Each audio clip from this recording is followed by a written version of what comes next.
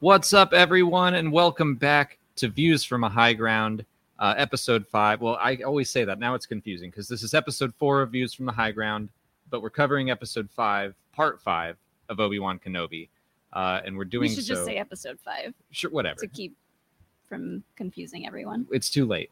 I've done that. We're reporting to you live from Tatooine. We got home yesterday at like 12:30 at night to find that our air conditioner had frozen over. So our upstairs where our offices are in the 90 degrees. It was 91 degrees last night when we got home. It's hot. I think it got down to 89 today, so small victories. The hashtag for this stream is hashtag hot and ready.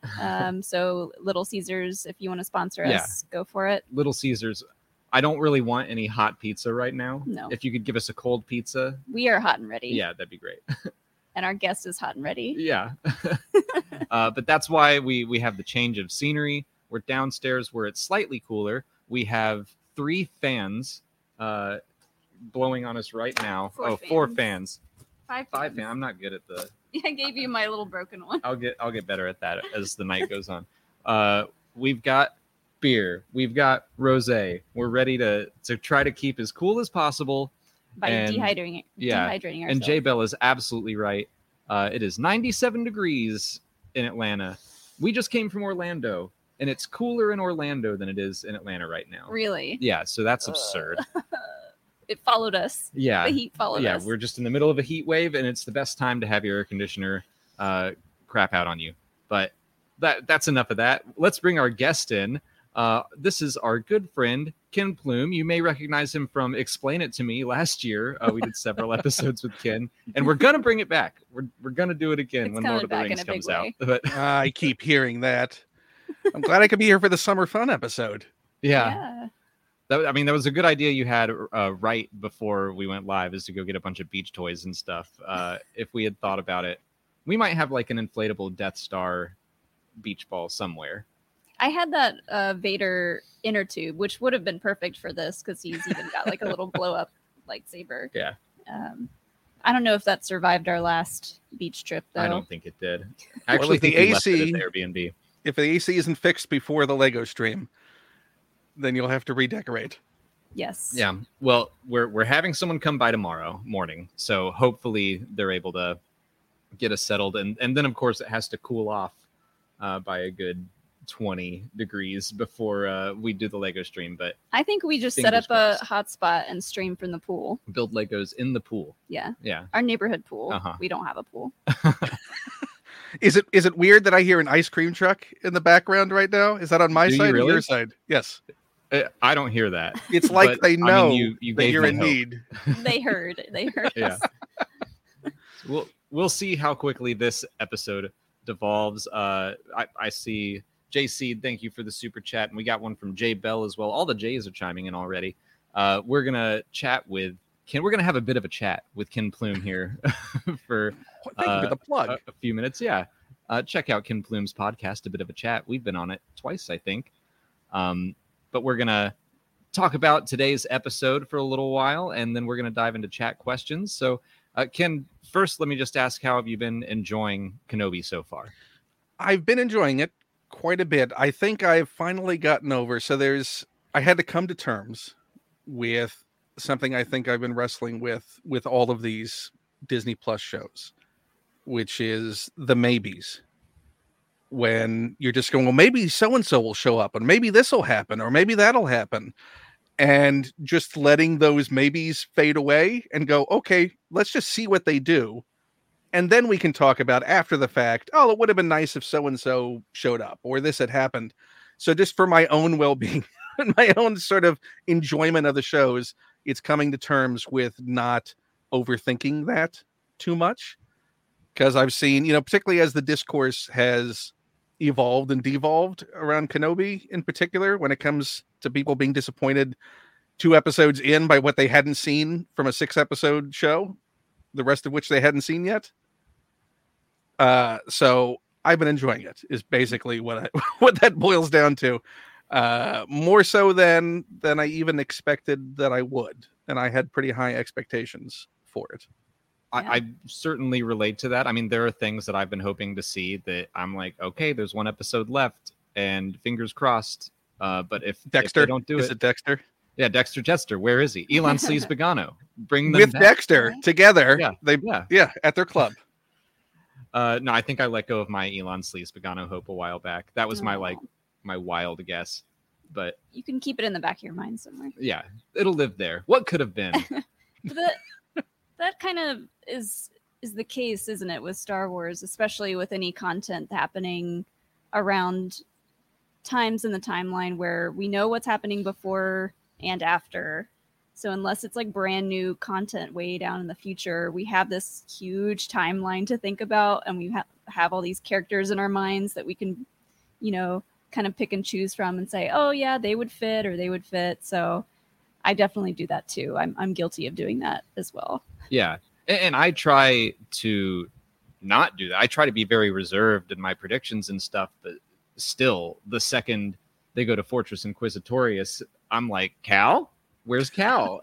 So, Alex gets his binoculars out, like, looking for Cal. He's there somewhere. No respect for Cal. Didn't even get a mention. Yeah. After everything he did. Yeah. They've never even heard of Cal. No one's broken into Fortress Inquisitorius before. No one talks about the second sister. What's going on? Yeah. Where are all these people? But yeah, that's a good segue to talk about. I think Reva had a lot of cool stuff in this episode. Okay. I really liked finally getting to see her full story. Molly, how did you feel about now that you're trying to do something on the laptop? I'm going to throw the question to you. Yeah. How did you feel about Reva's revelations? Revelations. There we go. We got there. I loved it. I wasn't disappointed at all when it was basically nearly exactly what we had been thinking it was going to be this whole time. Like, I didn't want to be surprised by anything too big from her character in this point in the show, and I'm glad that we got all of this stuff in the penultimate episode instead of them waiting until the last episode to reveal all this stuff for Reva, because now we get a better idea of where her head is at going into the finale. We don't know where she's going or what her plans are, but she's already had her confrontation with Vader and kind of Obi-Wan, and so I'm just glad that they went ahead and got over that hill of like, here's her backstory, here's how she knows Vader is Anakin, why she's mad at Obi-Wan, why she's mad in general, not just yeah. She doesn't have like a specific reason why she's mad at Obi-Wan other than the fact that Anakin was his Padawan. She's just mad in general. I think you just made a good point that I hadn't really thought about, and something that I said today to you was that and in my review that I was like, this is the episode that kind of made me wish this stuck to being a movie, because they set up all these questions and then down the line they answered them all, which is great. But I was like, after having weeks and weeks to talk about these questions, they were all what we thought they would be, which is fine. But you're right. I'm glad they did it in episode 5 and not episode 6, because now I'm like, yeah, what's going to happen in episode 6? And hopefully, I was hoping this episode would be longer too, but hopefully the last episode is nice and long and can just be a really wild ride. But now Reva's alone again. So she doesn't have the Jedi. She doesn't have the Inquisitors. She's just a free lone agent to do. I mean, now she's in a position to really make whatever her own choices are going to be in this matter. Yeah. So, okay, Ken, what do you think she is going to do? Because the last tease, I mean, she got stabbed. Obviously, she's fine. Everyone gets stabbed in Star Wars, and it's... Well, she got stabbed as a youngling. So basically, my understanding from that flashback is that she just played dead, and it was just her will that kept her alive in that point. So who knows how long she spent sort of... Because they said they found her in the gutter. How long she was hiding after surviving that before the Inquisitors finally found her and brought her into that fold. Yeah. I'm So curious. she might have seen well. Obi-Wan's message as well, telling all the Jedi, keep away. Yeah, that's what I thought.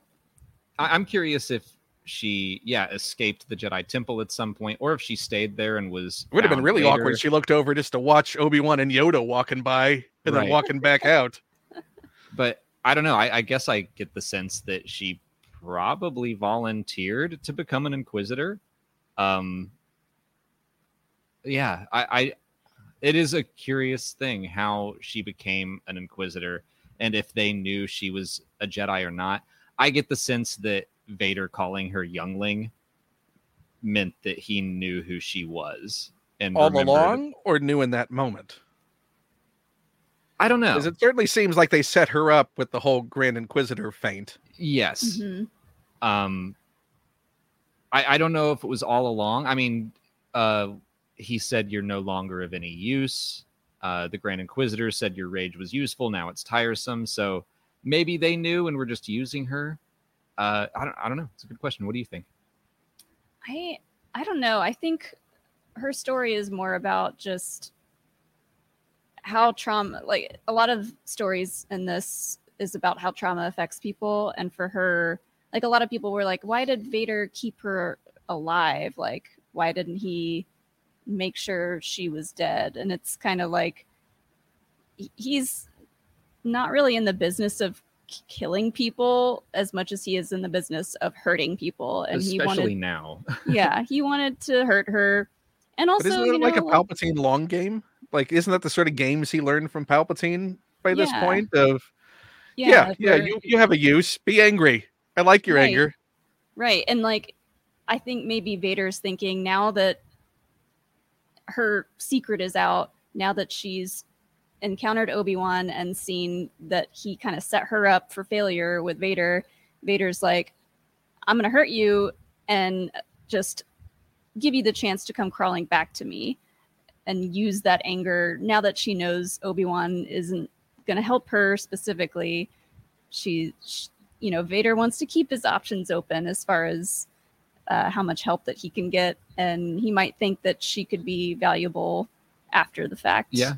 And he's had to do these lousy loyalty tests all the time with Palpatine. Yeah, exactly. Yeah. Palpatine, like a couple, like the second after he made Vader and he was constructed, Palpatine zapping him with Force lightning and making him go on a Jedi hunt, and he gets torn apart. He does it constantly. Like weird game. I'm gonna test. You don't get to use the Force in this test, you have to count backwards the whole time. I don't know. I got the sense in the episode that they were leaving her to die, but the Grand Inquisitor does say we're leaving you in the gutter. So it is kind of like, we're going to leave you in the exact same state we found you in, injured and near death and alone. We'll see what you do. Mm-hmm. Yeah. They know that she could come crawling back to them, and then she would have a lot more to prove. So it's just how they keep their foot soldiers, the Empire. Under the that also sets up the weirdness for where this goes next, because obviously she knows about Tatooine now and about going back to Tatooine. So I can see no matter what her plan is, it's going to involve her going back to Tatooine to find this child that obviously Obi-Wan is concerned with. Mm-hmm. So is that going to be where it's going to be weird if it leads to Vader going back to Tatooine at this point? That's the point I don't want to see. Like Grand Inquisitor, fine if he shows up and that's like her final showdown or confrontation or sacrifice, is to deal with him or delay him or confuse him and get him off the trail.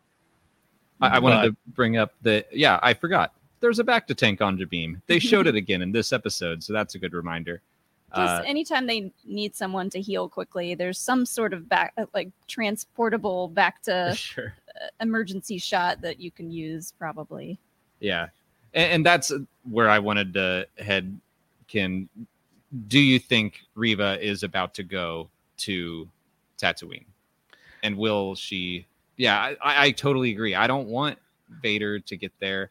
I also don't want Reva or anyone. Like, I kind of am getting a redemption sense from Reva, that's the direction she's headed. Mm-hmm. I don't want her to learn who Leia and Luke really are, and then Obi-Wan just be like, I trust you. And that's also a repeat of what we saw with Maul and Obi-Wan in their final confrontation. Like, that would seem like a real repeat of that whole confidence conversation at the end. Except he was dying. Reva... We don't know what's I going to happen think- with Reva. So. Yeah. I kind of am thinking that she survives this, but I don't know. Yeah. What if we actually see her in Jedi Survivor? Yeah. If this is setting up her, then you get your Cal, then you get your Reva, then you get further use of the title Jedi Survivor, a deeper meaning of what Survivor means in it. Yeah. I would hate if the character was disposable. Like if that's the new big thing for these big Obi-Wan bads, is that, yeah, they're all going to die. This is all going to happen. They're going to have this weird redemptive moment at the end. And not to mention, yeah, that would be so similar to the second sister. Right. Of coming back right at the last second. I mean, that's so similar of so many Star Wars villains.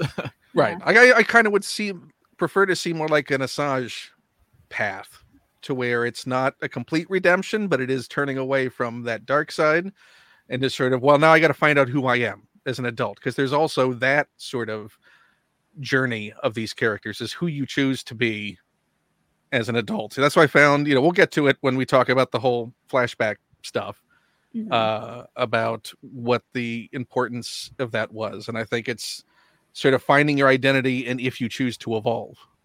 So yeah, I think that we can talk about that now. Okay, sure. How do you want to talk about it? I mean, you brought up exactly how I feel about it, and is basically what the video I'm writing says, is that you can see that Anakin Vader, whoever you want to call him, hasn't changed. Like, Obi-Wan is able to look back at who Vader was at that point in time, and he's like, I know what he's going to do. And Anakin, I think, is maybe looking back at the same encounter and saying the same stuff, but he's wrong because Obi-Wan has changed some. But it's very much like the Maul Obi-Wan encounter in Twin Sons, where Maul is the same. He has not grown past his rage and his hatred for Obi-Wan, so he's able to goad him into attacking him as if he were Qui-Gon. Right. When in reality, Obi-Wan has changed greatly. So Vader uses that flashback, or as I want to call it, his tunnel vision, to basically, he's looking just for a weakness. His whole point in that is to look for a weakness. I like that the contrast of Obi-Wan was to look back on that to learn something from it, and to evolve and apply that learning to the current situation, showing the contrast of, that lack of evolution that you see in all of the dark side characters. They sort of freeze in their moment of their anger. Yeah, I mean, Vader wouldn't be Vader if he had the ability to evolve and move on and move past his anger. That's kind of what fuels him in the dark side and what keeps him with Palpatine. So it's like Obi-Wan said, he doesn't have the patience for siege. He's going to attack. And yeah, the way we see Anakin fighting in those flashbacks, and Molly pointed out that it's so much like Luke in that one moment where he's just like going hammering. to town. Yeah, I'd be curious if that was an exact recreation of the same sort of blows, because it looked very similar to those same sort of Luke blows, and that'd be a nice parallel to, oh yeah, when you let anger overtake, this is what it looks like. And I mean, we saw Vader do that in episode 3 as well. Yeah. Just like wailing. And it's like, that's just Vader's brute force. I'm going to break through no matter what, and eventually you'll crack. Yeah. And there was a point too in one of the flashbacks where Anakin was like swinging the lightsaber, and then it cut back to the present time. And it kind of gave me the same vibes as the cut when he's attacking the Tusken Raiders, where it cuts on the swing. So he's just like seeing red in that moment. I don't know. I don't know that he's feeling rage against Obi-Wan in Well, that way, but it's like a similar. He's blinded by his. He wants to win. desire. His desire. Yeah. He's blinded by his desires. Yes. Yeah, I think that's about everything I wanted to. We can do our pictures that we all drew. I want to. Ken, you said you were excited to share yours, so I spent far too much time on mine, so I wanted to spent no time on mine. I wanted to capture the moment of tunnel vision. Oh, nice. Okay, we all drew very similar things. but mine has an added element because I went interactive with mine. I actually wanted to. There we go. There's this tunnel vision. Oh, there we go. Did you have a magnet on that? I did. I attached a magnet. I made it fully interactive. Oh, I love that. I can't believe we all drew something so similar, like different scenes, but it's funny the way this worked out. Yours is pretty different. Well, mine is pretty similar. Well, Ken, what about that scene made you want to draw that? I like that just as summing up that reflective lack of reflection of Vader, and then wanting to plus it with clearly what he was focused on that whole time, and what made him so upset in that moment is that, I think ultimately Obi-Wan is right, and there is still good. He still has feelings. And the anger persists because he still cares. That's what I wanted to bring up that I almost forgot. Is that's kind of the one thing I hope we see in episode 6, and I don't know if there's enough time to do it. A solid hug. Yeah, or an attempt at one. Just the idea, and we've been talking about this for 4 weeks now, that Obi-Wan once thought as you do from Return of the Jedi. That line that Obi-Wan once thought that there was good in me and he was wrong. That's what Vader tells Luke, but we haven't ever seen that.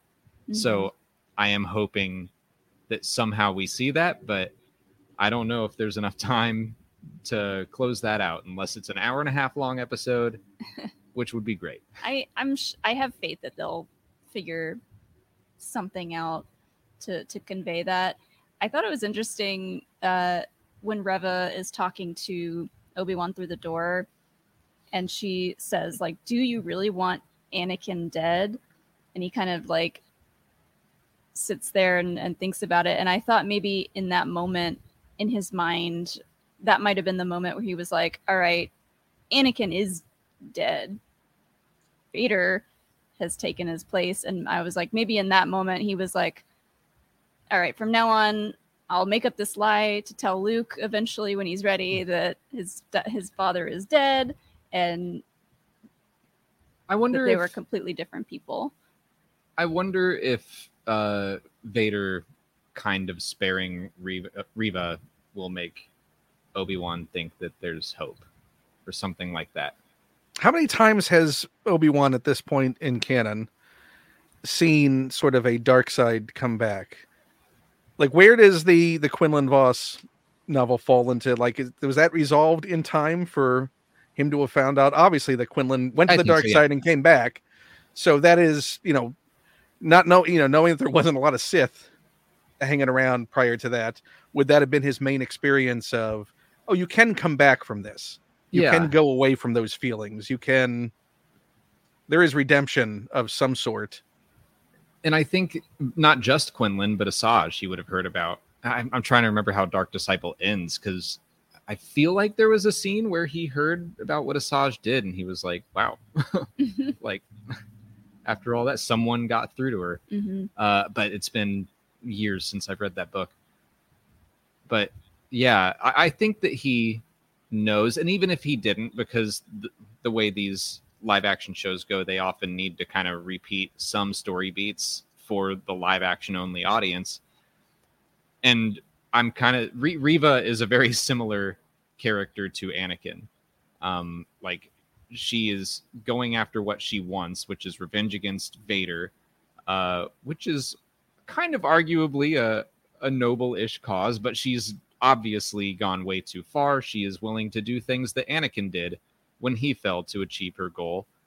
Then she is stabbed and left for dead, just like Anakin was. Injuries not as bad as Anakin's, but I think that maybe there are some parallels between Reva and Anakin that Obi-Wan could see that and go, if she comes back, then he could be like, maybe there is hope for Vader. Yeah, it kind of shows too that, like, because I was thinking about the similarities between Reva and Anakin, and they made it a point to have Obi-Wan say that, like, this is why you're still a Padawan. You can't see past some of this stuff.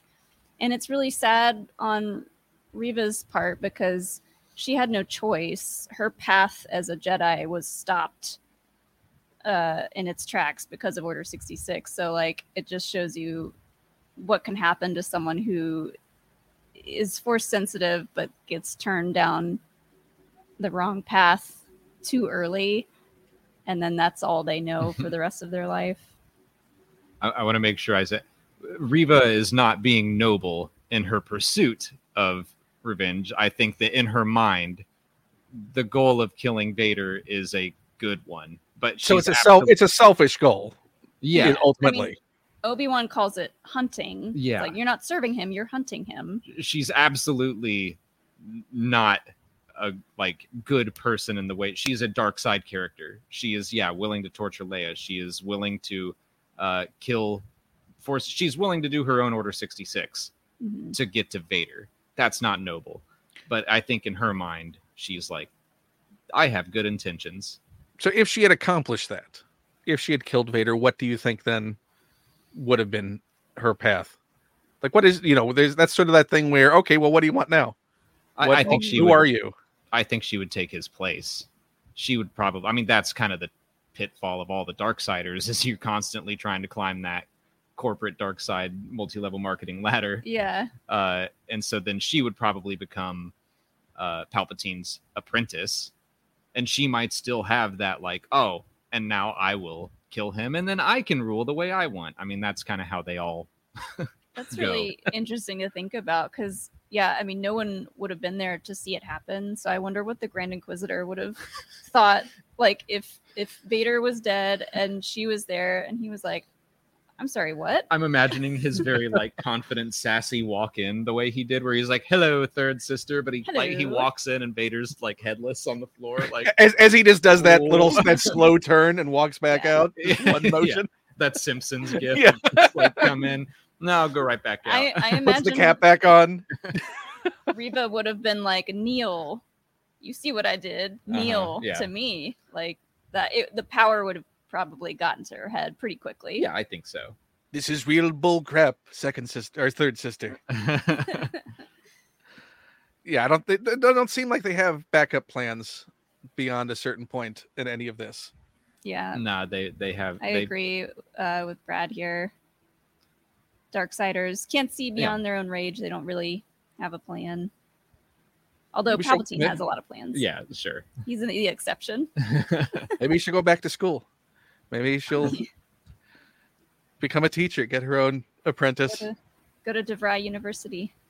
I'll think about that next week after we see what happens. Yeah. Yeah. I don't want to go too far down into the maybes. See, it's a very dark path. Do you want to do your picture? Sure, I'll do my picture. Because it's not really, mine's more of a joke than anything. But when this happened, I just went, oh, damn it. I forgot where the camera is. Obi-Wan walks in front of that wall, and there was Arabesh everywhere. And I was just like, I'm going to have to translate all that. And I'm upset. If you watch our reaction on Patreon, he literally is like, oh, man. Oh, no. What if it just says, gotcha, Alex? Well, what I wrote is, LOL, good luck, nerd. So that's... Oh, you wrote that out in Arabesh? Yeah. I thought about writing, Plo Koon lives, signed DF. I like that you added extra work to your joke, much like I did. Yeah. Did you look to see if anyone had, on Reddit or anywhere, translated any of that? I'm sure someone has. Or are you going to do the work for yourself? Well, usually when I find them on Reddit, which someone did in episode 3, but there were still some things left untranslated. So Sure. I'm still going to have to go through. But the people who do that, thank you so much. It's such a huge help. It's just Jarl was here, right? Yeah. He's still alive as far as we know. I'm Keep still the hope waiting to alive. see that like I still don't know what it's called, the middle school S scribed Yeah. into the wall somewhere. That would be hysterical. I What- should have done that. What on a my- cool Easter egg that would be in Star Wars. And I can't Molly, wait to you see wanna share Molly's. I did mine real quickly, and the spaceship in this looks terrible. But I went with Vader pulling the ship down. It's kind of like a obvious like power move for Vader, but it was a moment in the show that kind of caught me off guard. I wasn't expecting something that big to happen, and I said it before. Just anytime Vader does anything big with the Force, I'm always pretty excited about it because we don't see a lot of that stuff. Like I like that they're using him kind of sparingly. Honestly, I liked the pull down, but in my head I was like, okay, like we've seen this before in video games and stuff. When he started just ripping the ship open, Oh, yeah. I was like, oh, this is sick. I was like, they are in so much trouble. And then the moment when you realize that was a diversion and the other transport takes off, you're like, oh. And you can just see the fumes.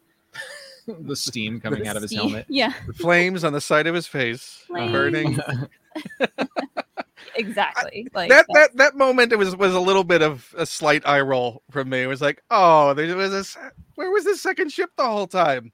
Then See, I had to I go liked back it and go. because- It was very, very light in the background. You could see through the I haze. like that because to me, it's like we all have that Vader tunnel vision. Like you can see it the whole time, but you know he's after the one that he thinks is escaping. Which God, I hope that was remote. And who's piloted. Who's Yeah. piloting that? I hope that they didn't like draw straws and one poor soul had to be the dude. I thought this was over. Oh, is it Kumail's character? Is it Haja? I hope not. I love Haja. yeah. Oh, I really Yeah, got the short end of the stick on this one. That scene just was, I don't know if that was my favorite scene, but it was the one that kind of just sticks out in my mind, in a lot of other people's minds. I know a lot of people got really excited when they saw that. I'm not actually one that gets super excited anytime Vader's on screen or, you know, a dark side character is doing something bad, you know, like You're it's- not it's Miss very I Love Dark Ray. well, yeah. But like, I don't know. It's just like such a obvious kind of like pompous use of his power.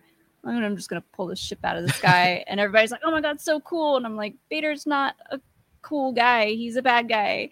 He does bad things. It's still cool. Yeah, it's a double-edged lightsaber, I guess. But he's also great at comic double takes. Like there's so many great comic double takes throughout the franchise of him just going, really? This Yeah. happened? The- Oh, come Yeah. on. He is great in Empire Strikes Back when the Falcon goes away and he like Oh, looks up, That is the best comedy moment. I will put money looks down back up. Yeah. in the entire franchise Great. as far as a comic double take from Vader in that moment. Mhm. Perfect Yeah, comedy timing. I do feel like that's one of the things about Star Wars is that the bad guys always look so cool. Well, But- they get idolized by a lot of people, Yeah. which is Yeah, agreed. he is kind of the most recognizable character in Star Wars, I think, across the globe. But I don't know. I think sometimes people idolize him for the wrong reasons. Yes. I mean that George Lucas has talked about that before, and it just that it's a power fantasy. It is the Yeah. idolization of power for power's sake. That's why there's like an asterisk on me saying that this is my favorite part of the episode, because like it was cool, but I like It's character still development better. Yeah. I mean, I think the Purge Troopers look awesome. Yeah. Oh, I don't man. want to be a Jedi hunter. Yeah. I still think they were kind of wasted in this series. They didn't actually Yeah. get to use their weapons. I was They like, didn't actually they get to might- purge. Why didn't They the didn't purge get to troopers purge? get the purge? They were like the last 3 Purge Troopers in the galaxy, and they're like, "Oh my god, a Jedi came to Fortress Inquisitorius? Let's go!" Oh, we're dead. Remember that one that came that one day and got Larry? This is our time. We're gonna for Larry. Yeah, it definitely felt like the Death Troopers in Star Wars Rebels, where they were around and it was cool, but they didn't do anything different from a normal stormtrooper. Mm-hmm. Oh well. Yeah, maybe. I mean, we got one more episode, so we'll see. I think the time for the Purge Troopers to shine is past. They'll be back in Survivor, Star Wars Jedi Survivor, and they will have a musical number. It's going to be magnificent. That's their new weapon instead of a new like electro weapon. Their weapon is dance. Yeah. I'm so captivated. I would love to see the Imperial Guard fight in live action. Oh, I thought you were going to say like Talent Night. Oh, yeah. What's their talent, you think? The Imperial Guards? Yeah. Competitive hot dog eating. Hot dog eating? Yeah. They just shove it into their helmet. They don't need to turn their heads for that, so that's good. You kind of just made me think of something, though. One episode left. Let's take bets. Is Emperor Palpatine going to be in this series? Yes. I think so. I do, too. We're coming to the end of this. I still don't know, like you guys said, if Vader is going to end up on Tatooine. That feels weird. Maybe they'll fight on the ship. Had Obi-Wan ever been on the ship before? A Star Destroyer? Yeah. Not that I know of. I mean, I didn't know that he had ever left Tatooine until 4 weeks ago. So sure, yeah. He did know where the tractor beam thing was to turn off. He left in Legends once or twice, but yeah, there's. But they're based on the sort of Republic cruisers, right? So he would have had a general sense of how those things would have operated. Yeah, I don't know. I don't know where their last fight is going to be. So Palpatine's definitely, there's going to be a disappointed call where he just goes, I heard you had Obi-Wan. What happened? Mm-hmm. Of course, he's Seth MacFarlane from Robot Chicken in my mind, always as Palpatine. Honestly, I think that's going to be that could be a really cool thematic mirror at the end, because come on, Qui-Gon Jinn's going to be in this. So Obi-Wan can get kind of that comforting call from his master, then they talk, and then we see Vader talking to his master and how terrible it is. That goes into a moment I pulled out on a TikTok that I thought was fascinating, and looking at Jedi when Luke is trying to have the same conversation about him, about, I think there's still good in you. And Vader very specifically says, you don't know the power of the dark side and the Emperor. That I think that there is very much probably going to be a punishment that's meted out on Vader at the end of this to squash any of those lingering feelings that Obi-Wan might have, in Palpatine's eyes, polluted Vader with this sense of, oh, you can get out of this, you can turn away. Yeah. It'd be nice to actually see that on screen and done, as you said, as a parallel to, the touchy-feely Qui-Gon call that's going to come through. And like you said, that's happened a lot in the comics of Vader will do something and Palpatine won't like it, and he'll give him a good zap. And he gets punished all the time. Because we've seen being tested. So it would be how Vader has dealt with the Inquisitors, like that choke moment with Reva when she comes in, and that sort of, HR moment. It'd be nice to see mirrored. You think Vader is this badass who does all these things? Well, here's how Palpatine treats him. So this is why he is still underfoot to Palpatine. Sort of like when, Palpatine showed up to school Darth Maul in Clone Wars. Yeah. And like, well, you know what? Actually, I'm the most powerful here. Just need to remind you of that. Mm-hmm. So I to think see you're that right. mirrored. I think that's a great thing to show. And it kind of, combats what you were talking about, like the glorification of Vader and his power. And then to show that there's always a bigger fish. And that's how we're going to get there. We're going to cut from Qui-Gon's going to appear to Obi-Wan, and he'll be like, Master Qui-Gon. And he'll be like, there's always a bigger fish. And they'll laugh. And then he'll leave. Wait. I also bought playing cards. Let's have some game of Sabak.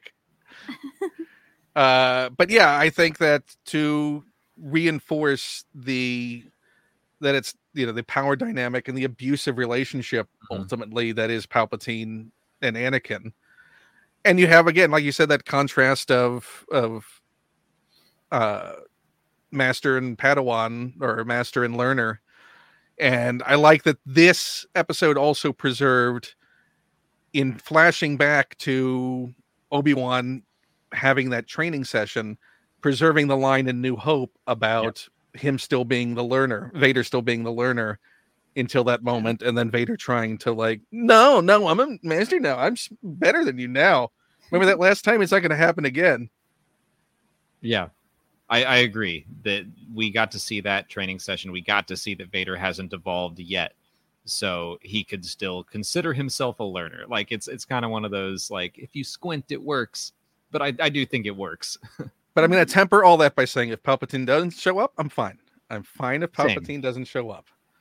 Same. Yeah. If we don't get any more cameos, I'll be okay. I do think Qui-Gon should show up just because they name dropped him twice. Okay, I kind of like, I will be disappointed if we don't get Qui-Gon. Yeah, Obi-Wan is basically like trying to get in touch with him, and he keeps sending him to force voicemail. Essentially, like that would feel really open-ended if we never got any closure from that. I don't know. Agreed. Do we What have did you think anything about the flashbacks? Just in general, what did you think about the look of the flashback? You had mentioned in your review something about being, with some of the effects, being slightly disappointed in the... Honestly, the flashbacks was not what I was thinking of. They could have done some de-aging, sure. That's definitely not an 18 or 19-year-old Padawan. But whatever. Like, maybe he just got back from vacation on a desert planet or something. Maybe the AC was out at the Jedi Temple. Yeah. I can relate.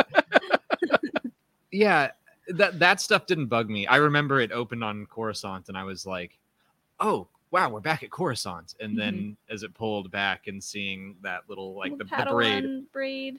I like that they flash back to the worst hairstyles for both of them. Yeah. It's like, remember Attack of the Clones? This is all Attack of the Clones. We're going to bring you back to that period until you love it. Yeah.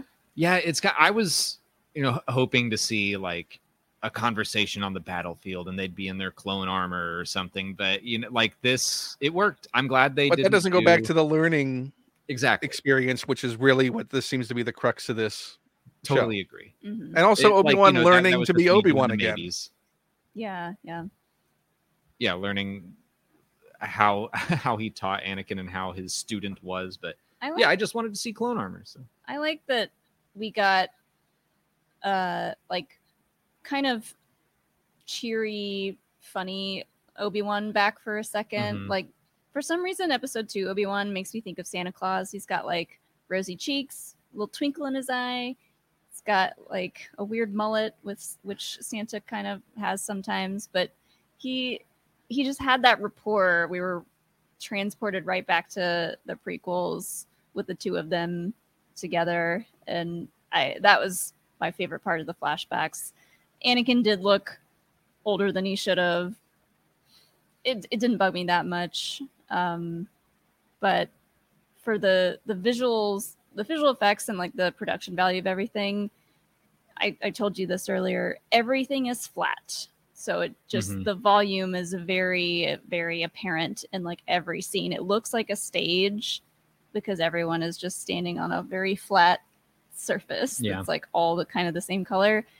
So there was a lot of times when I was like, all right, they're all just standing in a room together. Like specifically when Reva comes with all the stormtroopers to blast that door open, it looked almost identical to the Rise of the Resistance ride. When you walk into that room and there's just like a bunch of stormtroopers standing there, kind of gave me that feeling. So there's some of that stuff where I was like, this feels kind of like a theme park ride or a play or something, like a high production play. Yeah. And that was where I most I don't know, those Jabim scenes of Reva outside the door. I was just like, my brain was just screaming volume, volume, volume. And I'm like, I can't not see it. So that kind of took me out.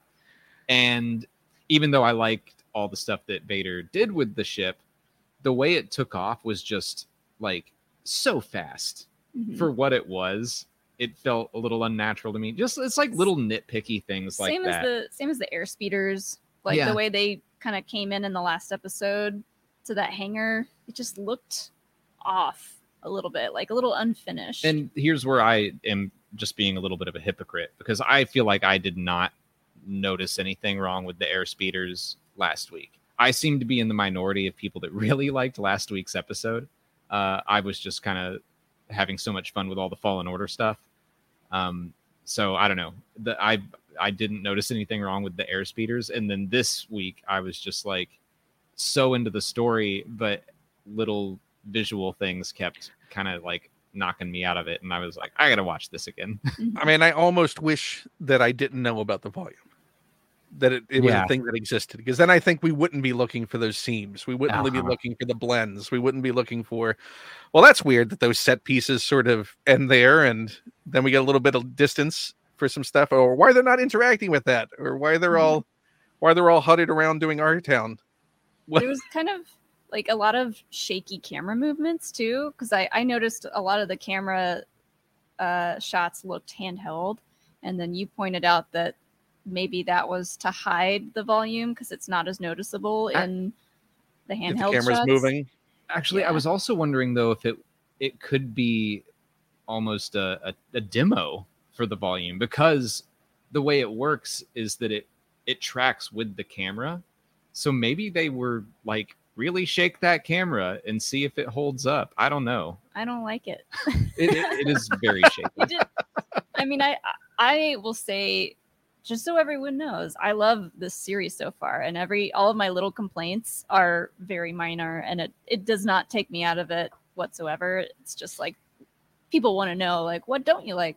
Oh yeah, we're definitely in nitpick territory now, where I was just like, none of this affects how I felt about the episode. This is just I mean, I kind of wish the volume would be used for crowd replication. Like you could have in that background that stretches out into infinity, you can actually populate that. If you can't afford on-set actors for space reasons or for budgetary reasons, build out, like, make Mos Espa a super crowded city, because everything we see in the volume projection is peopled with digital folks. Fill out the cast that way. Like if you're going to do a scene of Reva attacking, fill out all the stormtroopers with a few dozen more lined up, or pieces of equipment that are ready to go, that are part of the volume, not physical builds, but just makes it feel like a bigger world. Because that's, I think, the volume just feels empty in that way. Like they're beautiful scenes, but it seems like you're plopped down into a place where nobody is. And sometimes it works great. I don't know. There was something about it this episode where I was just like, I can tell that background is not real, obviously, but there was something that kept drawing my eye to it. But there have been some scenes in The Mandalorian where I've just been like, I can't believe that wasn't a set. Right. So I don't know. I mean, we're horrible people for criticizing a magical process. Yeah. Production and made shows like this as a TV show possible. Yeah. And that's you can talk about there being a movie would be great. Well, there's a reason also why the movie never got made. And that's me getting into the maybes again. Like what could have been if this were a movie, but who knows? Maybe the story would have been wildly different and worse. We don't know. There's also one more nitpicky thing, but I can put a positive spin on it. There's something about the lightsabers, and it really stuck out to me in this episode, just because Alex is pulling out the shade. The way the lightsabers that they're using in this series are different. Like they actually light up, they light the faces and everything. And it just kind of hit me that, especially in those prequel scenes, I'm like, it just doesn't look like the prequels because they didn't have that back then. Yeah, but there was a few shots where the blue light of the lightsaber bouncing off of like Anakin's face in the Order 66 stuff. I was just like, that looks a little too harsh. I don't know, a little too blue. I don't know. It just looked a little too flashy. Yeah, it looked kind of weird. Yeah, Sorry. it just looked a little different. But I was immediately like, that's the exact same thing where people were like, I don't like the lightsabers in Star Wars Rebels. They're too thin. And it's like, These ones are too blue. Yeah, I mean, I had that thought, and I was like, let that stuff go. Like, that's not worth Those whining magical about at all. on-set lightsabers Yeah, are just horrible. Why are they using that amazing technology that has a real lightsaber there? How dare they Jerks. try to expand Innovate. and improve upon? Yeah, and that's Star Wars. They always go for it, and they try new things. So It seems you fear change. I can be resistant to it. I'm trying not to be. But let's get into some questions from chat.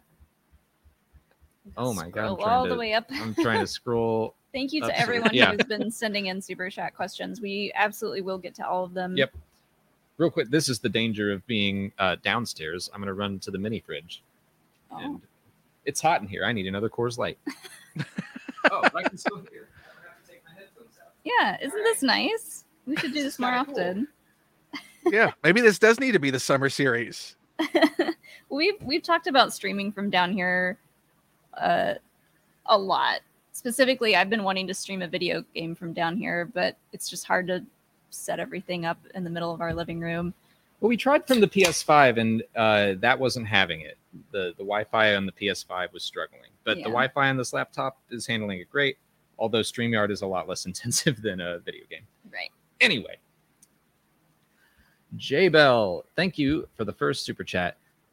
Does the show need another Vader Kenobi showdown, or are you satisfied with this as a resolution? By the way, I love how this gives more context to Vader boasting about being the master now in episode 4. Ah, great. Yeah, we just talked about that a little bit. Mm-hmm. But yes, I think we need another showdown. We barely even got but the showdown that we got between Obi-Wan and Vader was in episode 3. Right.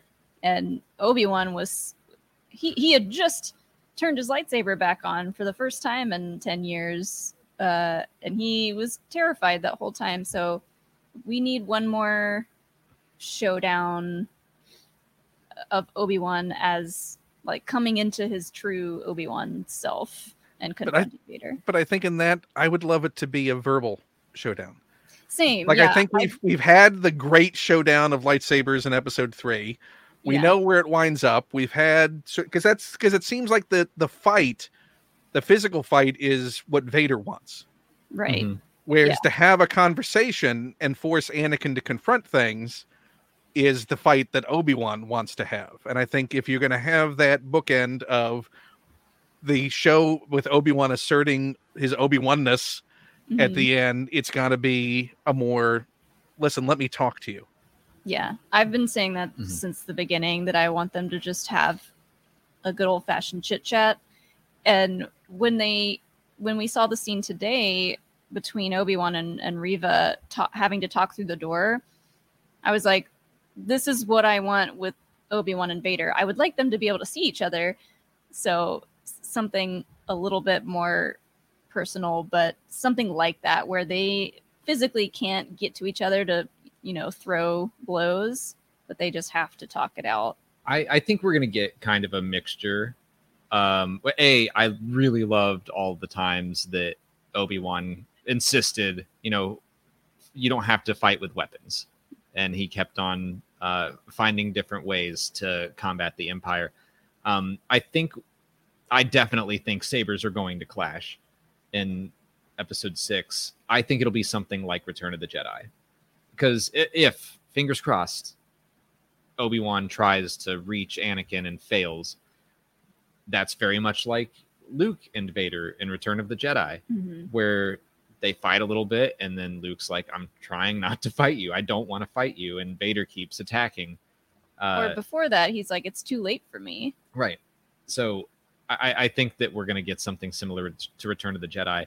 And people have been pointing out how similar every part of Obi-Wan Kenobi kind of goes through the saga of episodes 1 through 6. And so if we're at Return of the Jedi and they need a parallel, then that kind of duel where it's a little bit of fighting, a little bit of chit chat, a little bit of fighting, a little chit chat, we might get something like that. Yeah.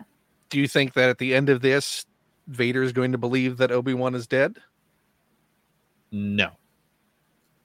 So he's just going to spend the next 10 years not concerned that Obi-Wan's still out there somewhere.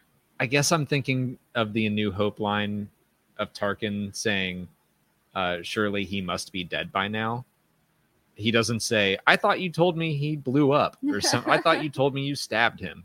Yeah, that Obi-Wan's going to get stabbed in the stomach. Right. Unless Tarkin never knows that this conversation, I mean, this whole conflict happened.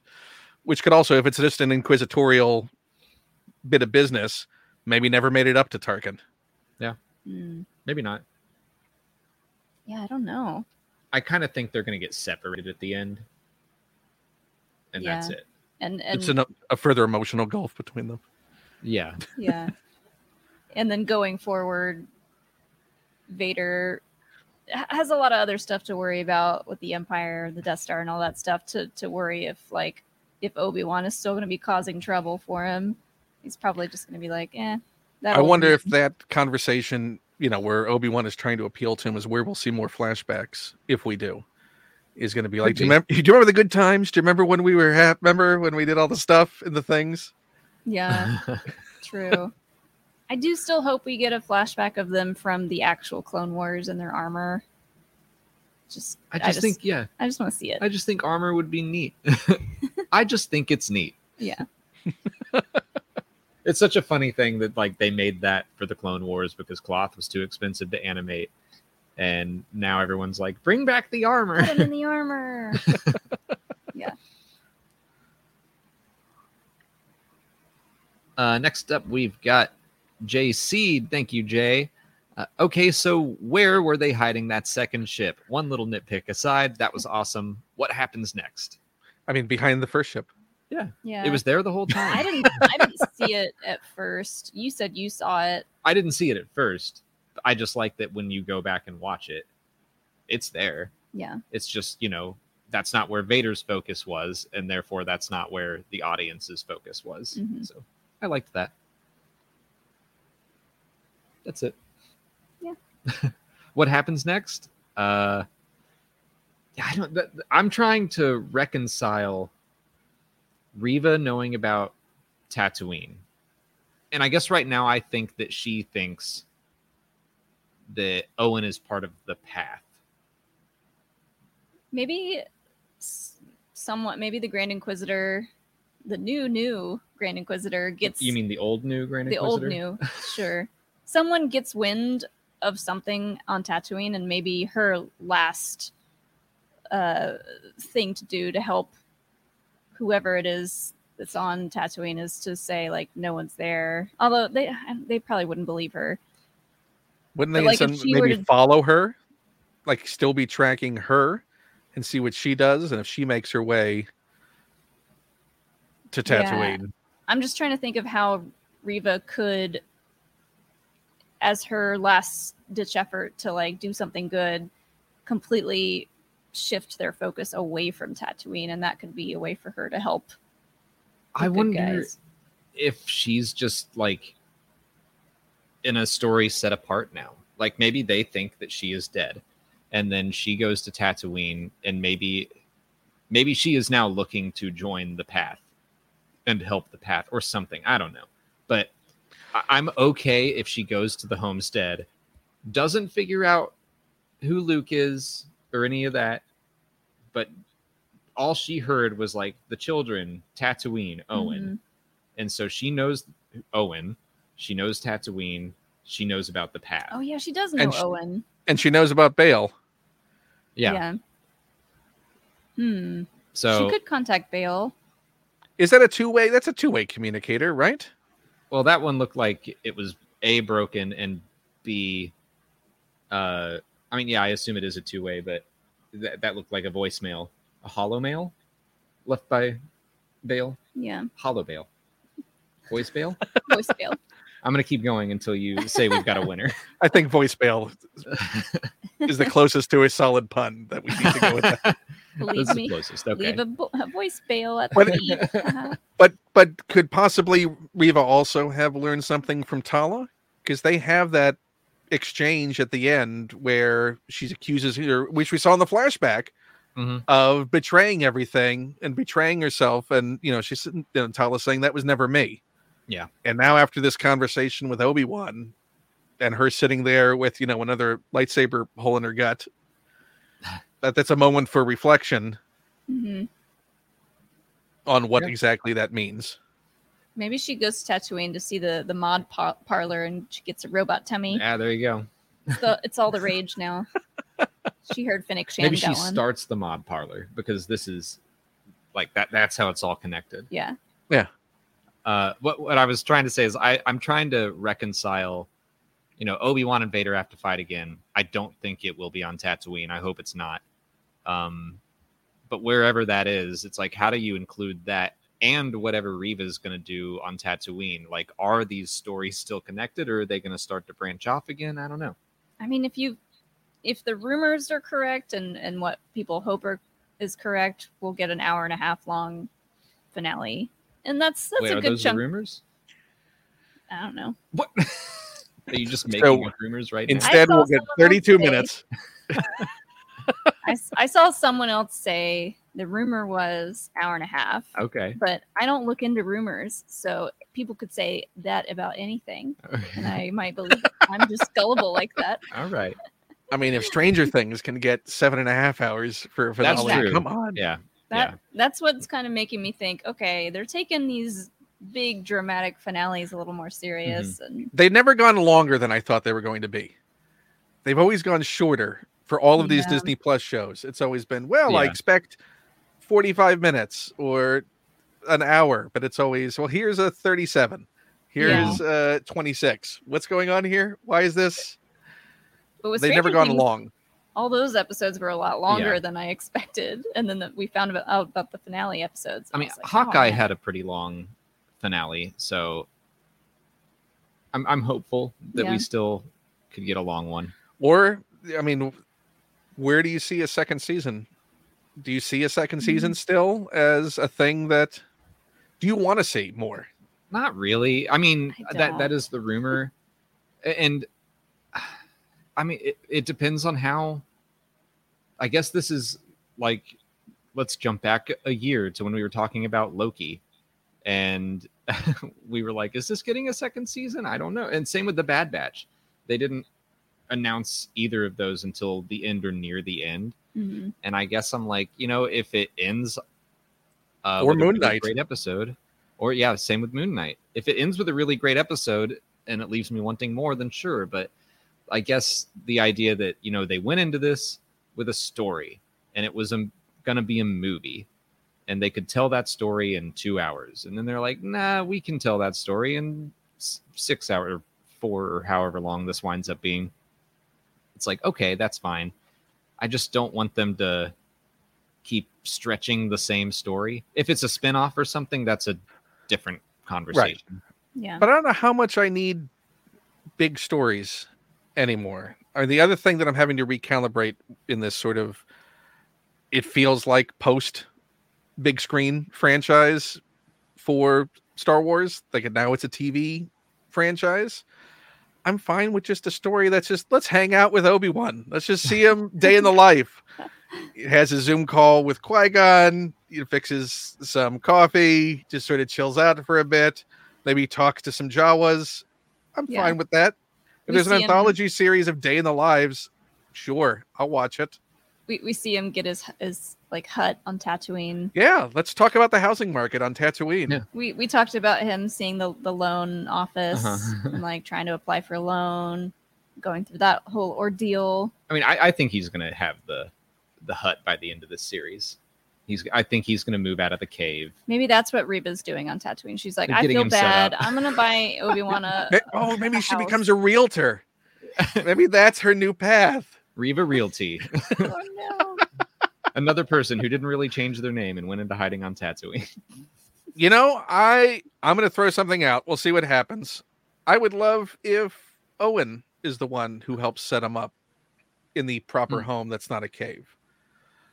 Yeah. Because, like they reach some sort of more pleasant detente that isn't so antagonistic at the end of whatever happens. And I hope there's some Stop spying on proper us from the rocks. Baru. I know that's you up there. Yeah. Will you stop just creeping around up there with listen, if every once in a while, yes, you can send a toy. That's fine. He'll know who you are. Just don't be weird. Stop being weird. I do really like the shot at the end of part 5 when Reva knows about Tatooine and Owen and all that. She has the lead, and then it's the exact same shot of the Lars homestead, but without Ben there watching over it. I just thought that was a nice touch. Mm-hmm. And it was nice to see it in its prime. Like everything's lit up nice. It looked Yeah. really nice. I You said that. I was like, the Lars homestead has never looked better. It looks cozy. But yeah, I'd like if there was something for that Owen that wasn't just antagonistic. Mm-hmm. Mm-hmm. And that'd be nice. Like, I know this place that's empty and that cave looks awful. This place has a bed. Stop punishing yourself, Yeah. Obi-Wan. You did some good. Uh-huh. Now buy yourself a bed. Agreed. Treat yourself. Well, the next super chat here is from Stephen W. Fathery. Thank you, Stephen. Stay cool, y'all. I'm in Austin, Texas. I love Austin, where it's 103 every day lately, and I would look like Anakin at the end of Revenge of the Sith if my AC broke down. Well, I hope it doesn't. Also, Stephen, as a resident of Austin, please go to Chewy's for me. Chewy's is great. Enjoy the queso. That sounds good. I do love. We've only been to Austin like 2 or 3 times, but it's great. Yeah, I would love to go back. You're lucky you have a Chewy's in Atlanta you can go to. Yeah. Oh, I didn't know that. Oh, yeah. There's a couple. All right, let's go to Chewy's. now I'm super jealous. Now I'm jealous of Stephen and you two. You know what happens when you start talking about food during these streams. Yeah. Well, we're in the kitchen. The kitchen's right there. We can just go. No, but you can go get some of that queso and some of that cheesy jalapeno, the creamy jalapeno dip, and yeah. Sorry. Dr. Actually, Smart. Oh, any hot food, I'm okay with skipping for now. But they do have cool drinks. I did get ice cream at the store today, so that's our I dinner. might just start eating ice cream. Fortunately, you kept it upstairs. Now it's a milkshake. Dr. Smarty Pants, thank you for the next super chat. After that Clone Wars era scene with Anakin and possibly more in the Ahsoka show, I definitely want more shows set during that part of the timeline. I do think we have the potential of seeing what we want to see as far as like Anakin in the Clone Wars armor. There's potential to see that in the Ahsoka show if we don't see it here. Mm-hmm. Obi-Wan, I don't know if we'll see him in those flashbacks if we get any in Ahsoka, but Anakin for sure. I guess I'm kind of guessing we're done with flashbacks in Obi-Wan just because I'm like, I don't know how long this last episode's going to be. Maybe it will be 90 minutes. That'd be great. But I want them to be. I think we'll get at least one more. I think we're going to see the good times. I still think we're going to see that. Remember the good times, Anakin? Yeah. We'll see. It'll be really Force interesting. nostalgia. It'll be really interesting to see what good times Vader does remember and like has sharing a milkshake at Dexter's. Yeah, has accessible still in his mind, because we know he obsesses about Padme still because of the comics. Yeah, so. Comics and like Lords of the comics and the books have shown him like constantly. Every time Anakin bubbles back to the surface, that's when Palpatine comes and beats it back down. Yeah, that's why I think that if there's any way we're going to see Palpatine in the next one, it's going to be him doing that emotional beatdown at the end. Yeah, I think that makes sense. I'll give you something to cry about. Oh, I'd give you a knuckle sandwich. But I have so much already. How do you think Palpatine gives someone a knuckled sandwich? Just like, I don't think. I can't see him hitting anybody. No, just like just kind of flops around with his hands. I like the idea that he starts waving his cane. Yeah. Oh, he like Yoda. Yeah. Yeah. They're more alike than they think. If Yoda can do it, I can do it. Uh-huh. And Dr. Smarty Pants says the next super chat as well. Thank you. Also, what era would you want a Star Wars game set in? What era? For a game to be set in? feel like games are going to typically be in the past versus something brand new. I'd like a modern game set in the Clone Wars era. And maybe follow clone troopers in that era, but do missions that you've seen in the show. So sort of follow from the ground level and further show that, the individual personalities of clone troopers. And as you build sort of like what's just an average Bad Batch going around doing these missions. Mm-hmm. I would love to see Overcooked, but in Dex's diner. I'd be all about that. I love it. You know that LucasArts would have done that 20 years ago if that was a thing in all the releases they were doing at that time. Oh man, yeah. And Anakin and Obi-Wan and, all the other characters from episode 2 can be playable characters, and they have this like special mission where they have to go work at Dex's diner for a day and blend in. Or an Ahsoka game set during the post Revenge of the Sith era. Would be interesting. I could see just for the corporate synergy of it all, when the Ahsoka series comes out. Survivor and Fallen Order take place during that time, so I was kind of thinking Ahsoka or something set after Return of the Jedi. But I think word on the street is that Project Ragtag, which is being revived, we think was going to take place around then. And I mean, Squadrons took place after Return of the Jedi, but not much after. So I don't know. I'm trying to think of. Would you like another pilot game? Would you like another flight sim? No, it's like we just got. I mean, yeah, obviously I would, but it's like I was just fed. What if it was Biggs the game? If you followed Biggs in his time. Mustache simulator. Yeah, and you start off at the academy. It's just a face on the screen, and you have to groom it and keep it trimmed. Yes. You get to choose the size of the mustache at the start. That's how you customize it. Mm-hmm. I think I'd go High Republic. I'm just trying to think of something we've never experienced before. We know the Old Republic or the KOTOR remake is coming.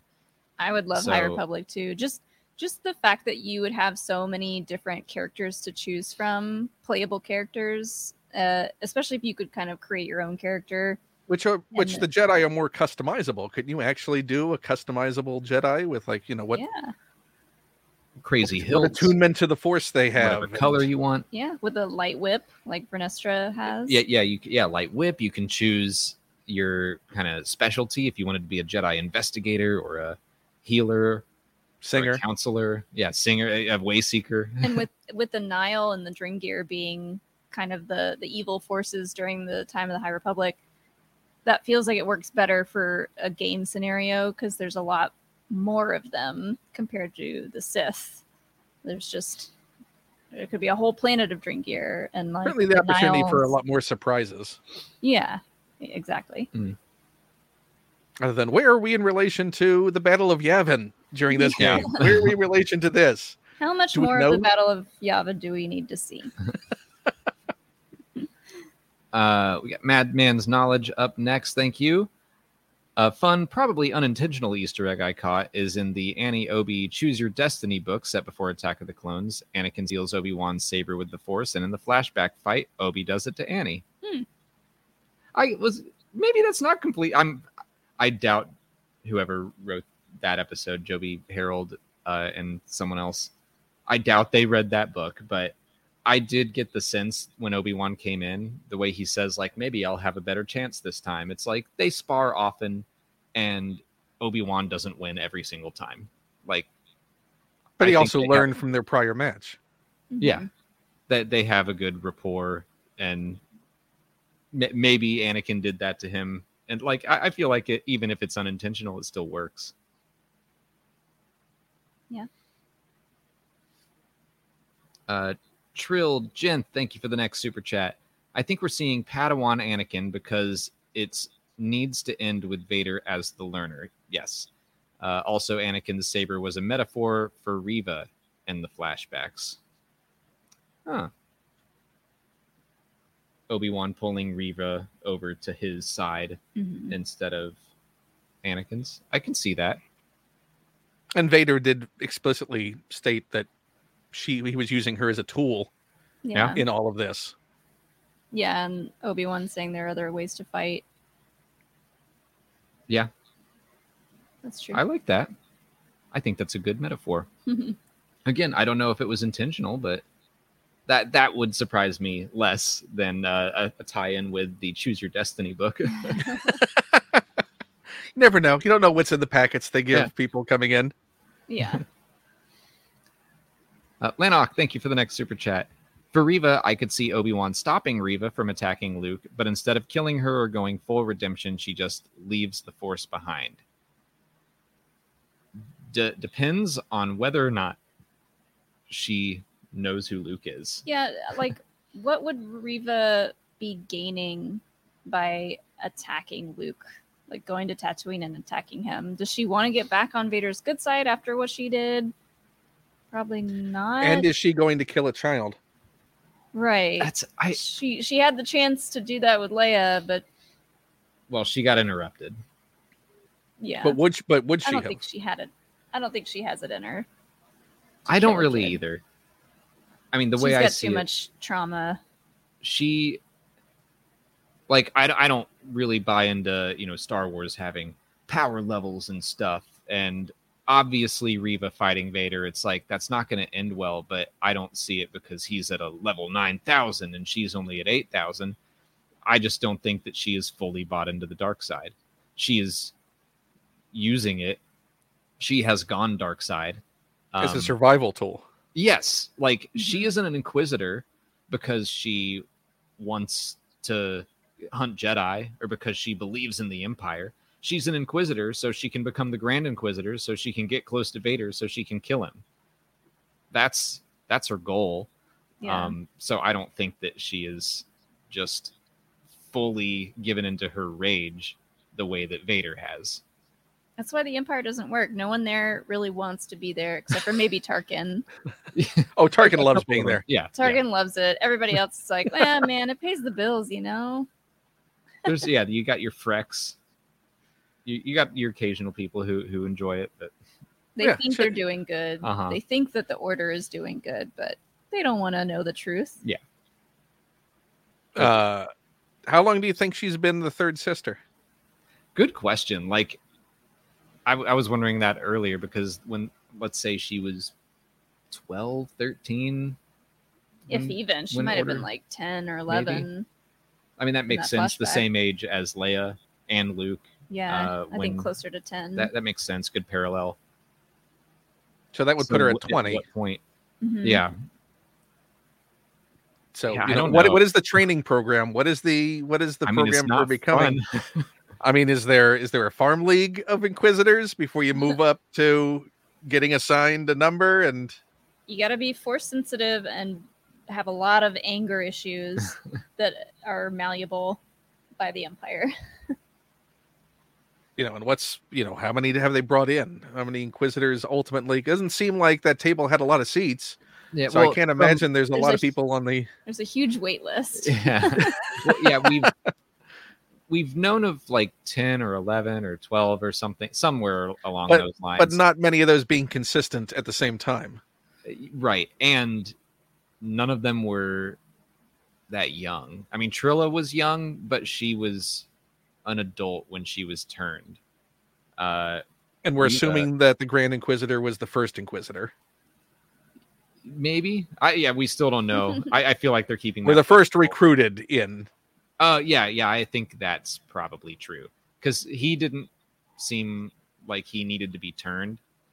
Right. I think he was in from the start. I also think the 10th brother was. 9th sister said she was tortured. 2nd sister was tortured. So I feel like most of them were tortured, but some of them were like, sign me up. Right. And I think Reva was one of those. Mm-hmm. And we see no evidence of the 9th sister in this. Mm-mm. In the 5 years since. They all have their own motivations still, though. Like, you can tell that the Powan Grand Inquisitor in this is kind of just like in it to boss people around. He's just got that attitude. I mean, I think he wants to become a Sith one day. Mm-hmm. He has aspirations to rise up the ladder. he wants to take Vader's spot. Yeah. He wants to read all the books. He wants all the knowledge. He wants... Yeah, that too. In the comics, first he wants access to all of the books, and then he doesn't even like them. Oh. And then he's like, I'll write my own books. But let's go to Kins Schuler for the next super chat. Thank you. I know you didn't care for the effects on Vader ripping that ship apart. That part was okay for me. But my God, that is now my favorite Vader scene in all of Star Wars. And talk about seeing his emotion with no facial expressions. Mm-hmm. Yeah, I'm gonna assume that was Anakin or Hayden in the suit. We got another instance of, because I noticed it in the last episode, Vader shaking, that he was so angry, so mad, using so much of his power that his hand was shaking, and you don't see that very often. So I love those little subtle details of his performance. Yeah, I agree. And yeah, the ripping of the ship, pulling it apart, I thought was awesome. Was not expecting that. Yeah, it was my only nitpick was I felt like it took off and turned too fast for its size. Sure. Right. It's like that's my nitpick. Alex is like, that's The not second how one. ships work. The second one when it took off. I think both of them. I do like the sound if you hear the sound effect, like yoinks, when that second one just blasts off. I imagine someone rolling down a window, because you can do that on spaceships, right? Roll them up. Roll them up. Sucker to Vader. Dark side sucks. Yeah. You suck, you dummy. Nice try, idiot. Did you just throw shade at me? Madman's Knowledge, thank you for another super chat. Apparently, Kenobi has a bigger budget than Mando or Boba, but in my opinion, looks worse. That would surprise me if that's true. They had to I don't know. spend a lot of extra money to get Ewan back. Maybe Jon Favreau's experience with using CGI in his films helped a lot.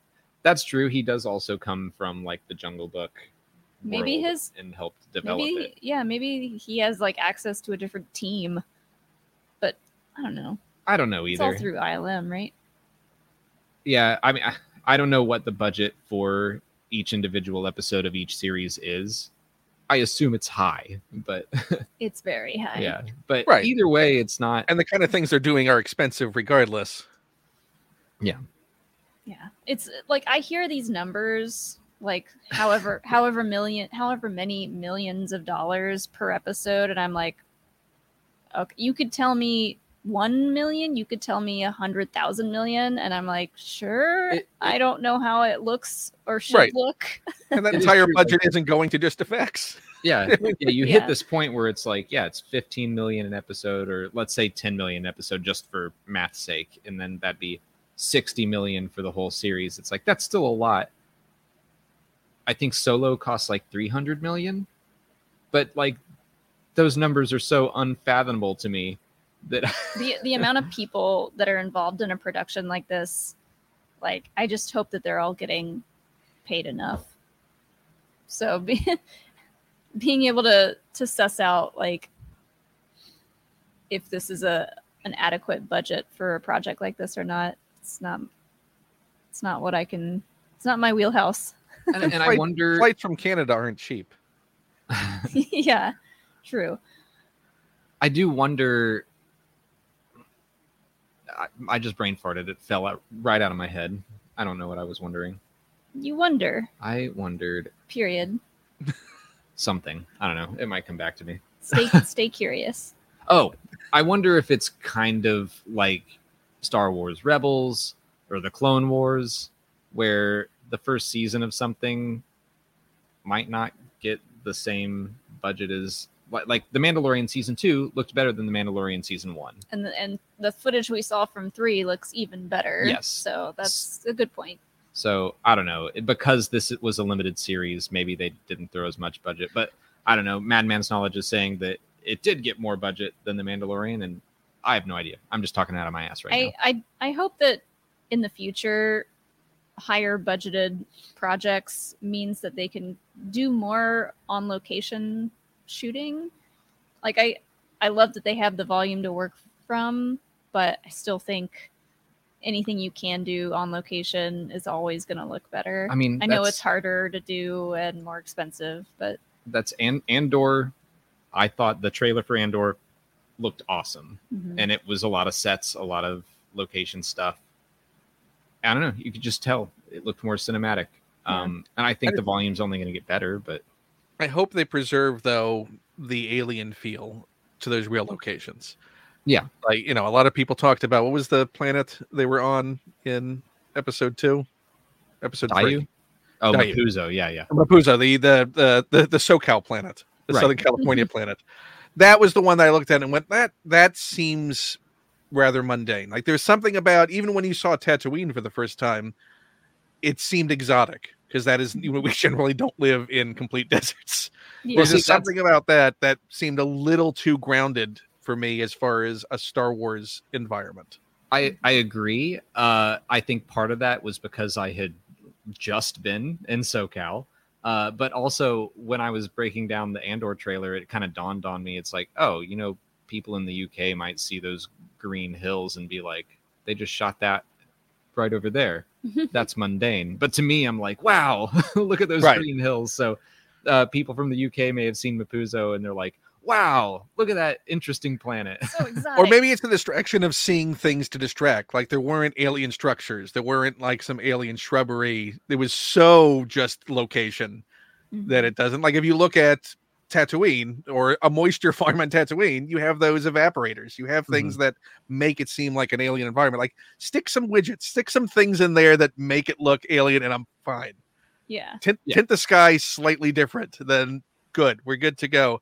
I mean, the one thing about the prequels that you can certainly say about George is everything he tried to take you to looked weird and different. Like, I was just thinking about the Order 66 montage, and you see just how many different environments we saw in that montage. Right. That seemed alien and weird. It's like, go George. He tried to give us something different, for good or ill, and to varying degrees of success, but he tried to be different. And like the special editions for the original trilogy, he was like, what does Tatooine need more of? Rontos, just more, just Rontos, just like just big, more Rontos, basically, but more big alien animal species and more ships and more people in the background. Weightlifting droids, just picking up random rods to make it look, like you said earlier, Ken, more populated in the background. Just like there's a lot more happening. None of it's a deal breaker for me. Seeing SoCal Star Wars was not a deal breaker. It's just like, oh, okay. I would have loved a little bit of plussing, but fine. I just wish, make sure it feels like Star Wars in that weird, wonderful way of some strange thing zipping by in the background, or even as a static creature. It's like, that's weird. That's Star Wars. Yeah. Same. But let's go on to Brett Baumler with the next super chat. Thank you, Brett. Lord Vader and Quizzy. I like that. Being dramatic as hell. Gaslighting Reva until the last possible moment. Quizzy was around the corner, laughing the whole time. Do you think I love his entrance. Fortress Inquisitorius has a Quiznos in it? It's an Inquiznos. But it's just a place where the Grand Inquisitor sits down and gives advice. Because Quiz knows. Quiz always knows. That seems like one of those. What's the thing from Big that you can go to and ask it, make a wish? The Zoltar. Yeah, Zoltar. Yeah. That's what I'm picturing. Is like the Grand Inquisitor in a Zoltar glass case. I would like my head to be big. Bones McCoy, thank you for the next super chat and question. Badass Vader Starship Force Pull? I think so. That was from over an hour ago. So maybe they were just hoping we would talk about it, which we kind of did. We did. Yeah, I drew it. Yeah, I just like that as a question. I'm Ron Burgundy. It was a great moment. It was unexpected. I still kind of anything new with Vader. I expect something more like along the lines of the Rogue One hallway scene where it's just him being big and scary and coming down a hallway. So anytime he gets to do anything really big and dramatic with the Force, I'm like, Yeah, He's a big fan of hallways and tunnels when it he comes really to showing is. off. Star Wars in general loves a good hallway fight. They're really getting into the hallways lately. They did that one in Rogue One. They're like, everything, get a hallway in it. He did it in Mandalorian. And we talked about this last week, but I feel like Can we have him storming down a Daredevil. hallway? yeah, I feel like Daredevil was the one to set that trend where it's like, all right, every streaming show's got to have a badass hallway scene. Was that before or after? Was it Inception that had the spinning hallway? After. Yeah, Mm. and I think Inception was after Old Boy, which has a badass hallway scene. Movies in general. Yeah, just we got to go find the hallways. first hallway scene. Artie Matrix? Films. If Artie Films, is that a hallway? That's a lobby. No, Matrix has the last scene is a hallway scene. Yeah, they're in the apartment. where Oh, he yeah, stops all the yeah. bullets. That's not like a rampage. That's just a. He Well, literally it is a- was There's flexing. a fight in a hallway, though. Yeah. Yeah, because all the SWAT's coming up. The police officers that keep changing into Smith are in that Yeah. hallway coming No, up. that's to. that's Or the, the that's apartment. the lobby. Mm-mm. What are we No, they're- talking The about? end. The end of the Matrix. Yeah. We're in the Yeah, they're wrong. They're all He coming up. stops all the bullets. You're talking about two different scenes, and we have changed. Let's fandom. all watch The Matrix right now. Yeah. Yeah. Everyone, wait! We have to watch all of the Matrix right now. Figure Wait. this out. Yeah. Wait, was Phoebe there? Yes. Oh, Sorry about that. Queersland, Australia. Thank you for the next super chat. Why were the Jedi leaving their lightsabers behind? Well, we don't know that they weren't the Recovered? lightsabers of fallen Jedi. yeah. That might have been a bunch of dead Jedi's lightsabers. That was my guess. I'm Or they surprised could've that recovered some of them from the Inquisitors. I don't know, because they I was kept kind a of lot expecting those. Chekhov's lightsaber in that. I was a little bit surprised that final confrontation wasn't him like, everyone take a lightsaber. That we're going to defend it.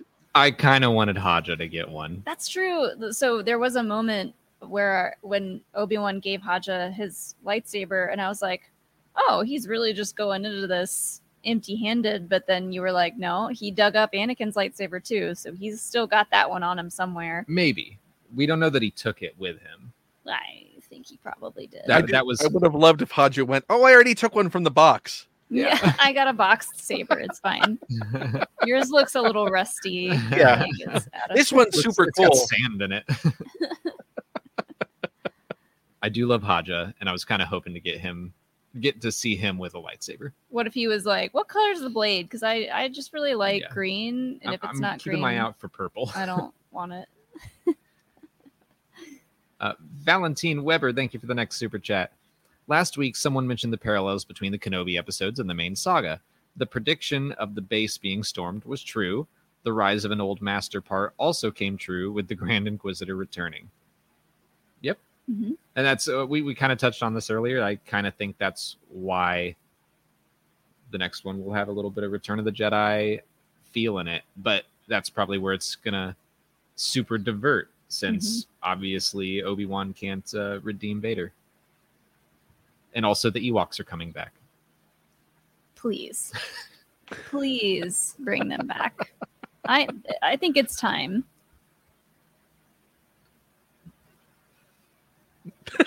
I think it's time. That's it. No argument. I always think it's No time for arguments, Ewoks.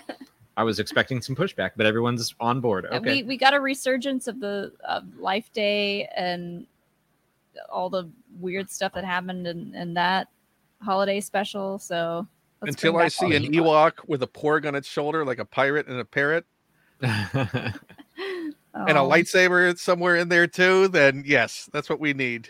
Mhm. Joel Davis, thank you for the next super chat. I'm okay with Reva meeting Luke, redeeming, and then leaving. Even if it's never addressed, open story threads with potential are better than closed ones. I guess it's just one of those like things I have to get used to. It's not the end of the world. Obviously, we know Luke is fine, so we know we can trust Reva if that happens. What if Reva is the one that's like, hey, there's this creepy old wizard guy named Ben, and he lives out beyond the Dune Sea. Keep an eye on him. He's weird. And how does Luke meet her? Just bumps into her in the market. Street. She's getting her license, so she's got to check out all Her of realty the license. real estate around Tatooine. Oh, I hear Hilo becoming more interested in what we're doing. I'm shocked that we haven't had any animal interruptions, but I guess we fed them dinner. Fed them dinner and it's hot. It's hot, yeah. They're just lying They're down. over it. Over it.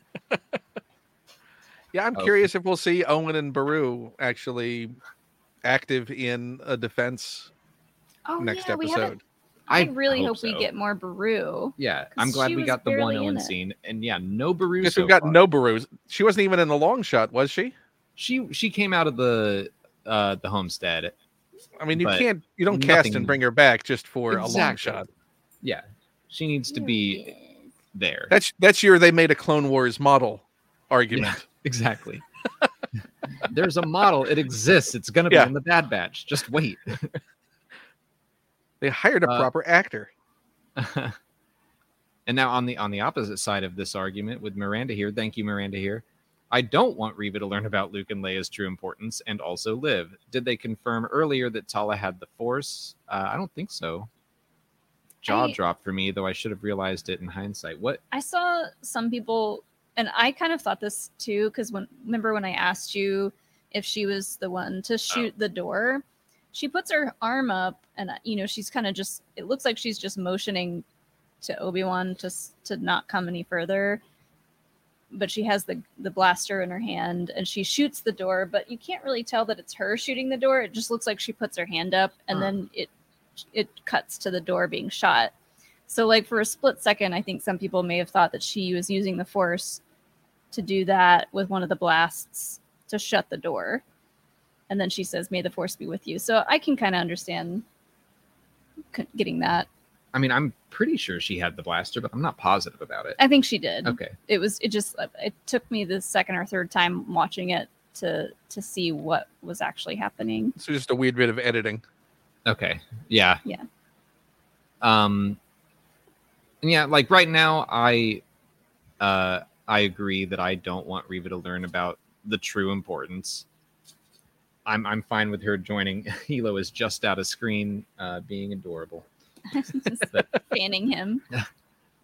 I don't want her to learn of their true importance, but we'll see how they do it. The execution of, like, if you had told me what happened today, that she even learned about, like, if she heard the words "children," oh, and Tatooine, and Bail is going to Tatooine.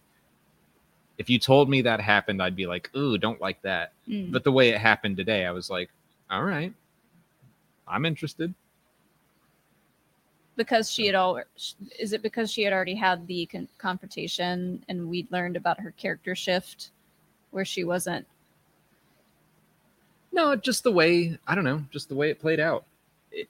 It was interesting and intriguing, and it wasn't overt. It wasn't like Bail said, "We have to make sure that Anakin Skywalker's children stay hidden." Like, as long as they keep it a little like that.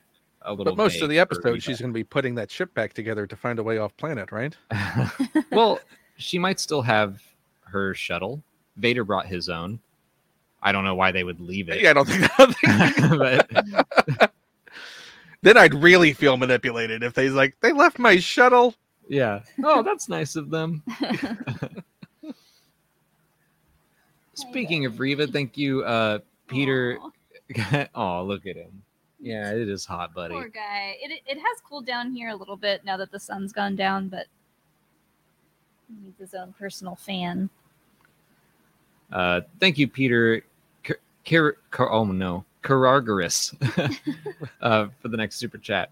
After this episode, Reva is going to need some serious recovery time before she does anything. Also, how weird was it to see Coruscant without lines and lines of traffic in the sky? It was a light day. It was a Sunday. I did see some ships in the sky. There are ships in the sky. So I was like, it did look different, but they were pretty high up in whatever. Yeah. Which tower do you think that training area is in? I don't know. I saw some people saying that, like, oh, they got the skyline wrong. That place has a lot of windows. Yeah. We don't know which way they were looking out. Mm-mm. Maybe they were over on the West Wing. It kind of looked like the one that the series started in, but that series, I think, showed the Senate and stuff out there. So it must have been a different tower. Now I kind of want to look at that training pic that we saw of Hayden pre-production wise and see if it matches any of the pose in that fight. Because we had heard that he just went and grabbed the cape for the photo shoot to throw a cape on for the photo. But I wonder if the choreography is actually from that flashback fight. Yeah, could be. I don't know. Well, I think he just wanted to wear the cape.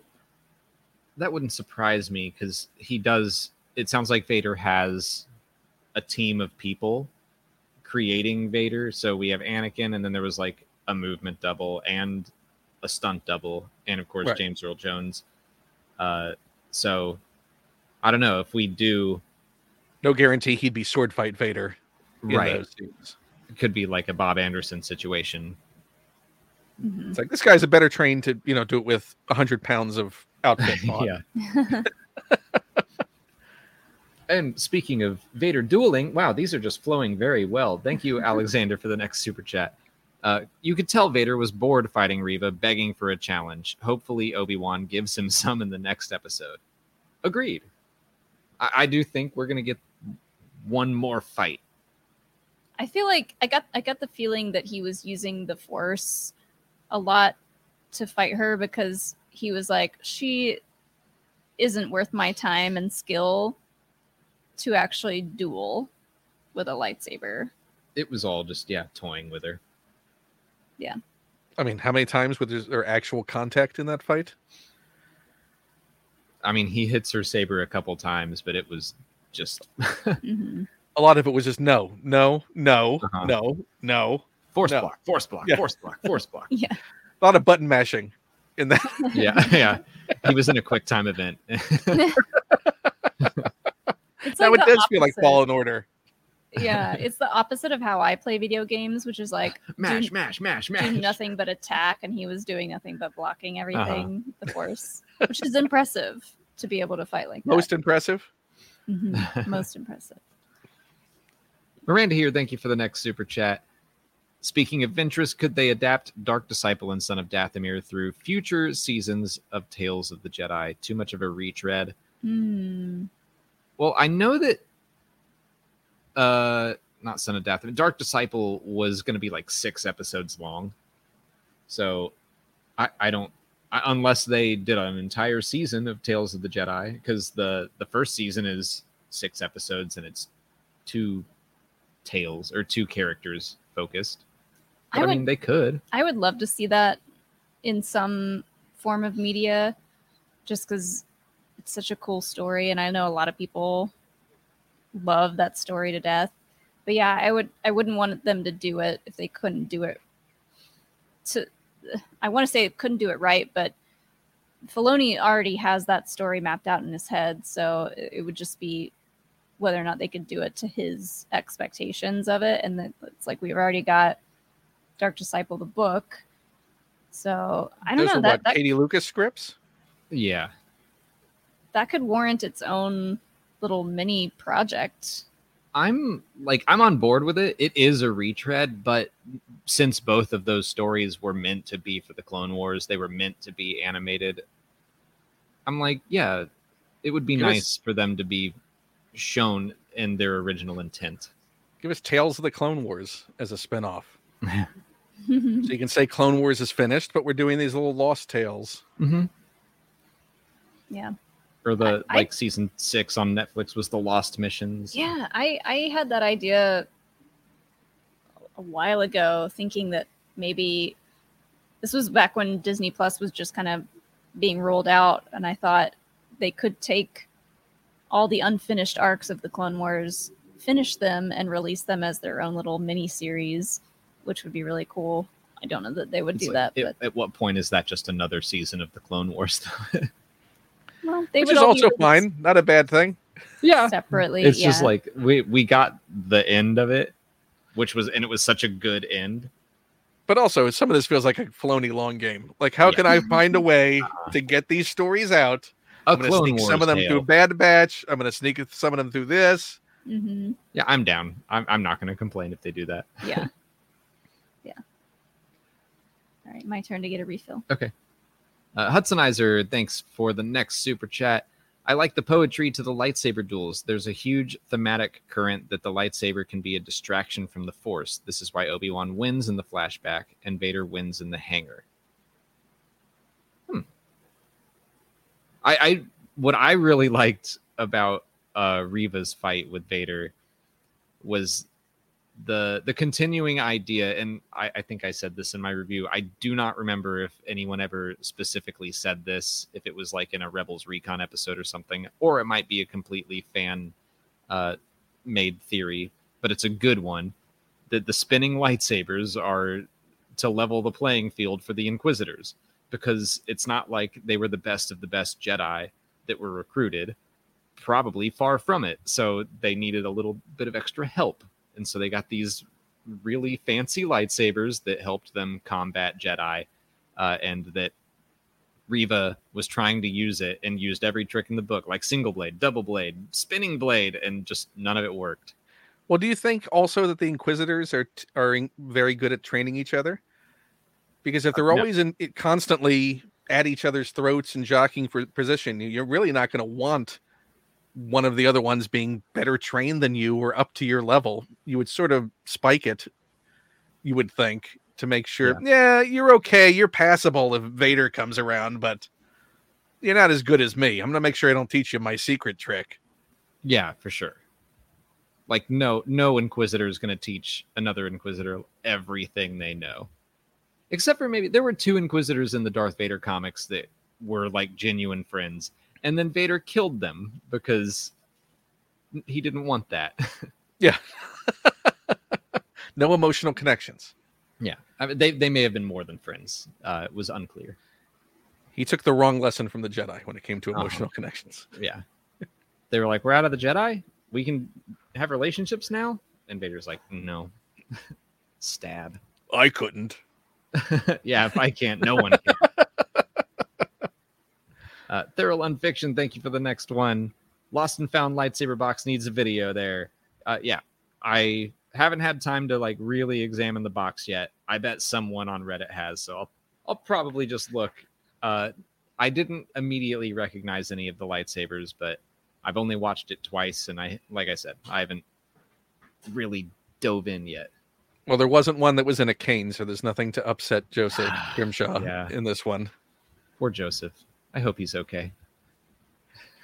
I sent him a text immediately after that episode last week. Just checking in. Are you okay? No, I never will be again. Bill Rudd. We got Pippin. This is the dangers of doing this down This here. This is the reason we got like 3 hours of sleep last night, because this little butt munch. But he's so cute. He just wants you to know who's in control. God. Yeah, I mean, I know that he's just trying to say hello, but his claws are so sharp. And that's how I kept waking up, is just like, rah! Love claws. Yep. Bill Rudd, thank you for the next super chat. And I love the 1138. The weather and this episode are both so hot. I'm watching this from my pool. Oh, lucky. Oh, that's what I wanted to do. Vader pulling down the wrong transport is a great echo of Rey and Kylo doing the same in Tross. There's always another ship. There were a ton of references or just similar beats in this episode to other Star Wars stories. I mean, I got kind of a Rogue One feel with Ned and Tala. The whole setup was very similar to the Battle of Crate, and Luke just buying the Resistance time to escape, and Obi-Wan being like, all we have to do is hold out long enough for all of you to get away. So, yeah, I wouldn't be surprised if that was just another beat that they were trying to bring back up. Although, come on, preload the ship. That Molly said that too, and I think they were all. I mean, at least get the kids. The kids, yeah. I mean, half the battle, and just get them. The kids and the dude on the stretcher. Like, what's he gonna do? Get him on the ship. What? I do agree with that they're like, okay, it's time to go. Everyone on the ship. The doors are finally open. It's like, you all should have been on there. Yeah. Leave what you don't people out. need. Yeah, leave some people outside with their blasters to help defend. But But have it ready to go. The children should. Man, I was so worried for Corin's mom, Niche. I saw her in the battle, and she gets shot. I was more scared for her than anyone, I think. Yeah. Corin Horn. I couldn't pick her out of a crowd. I'm sorry. Well, I did a whole video. Oh, Stormtrooper's good. There's only like 3 images of her, so.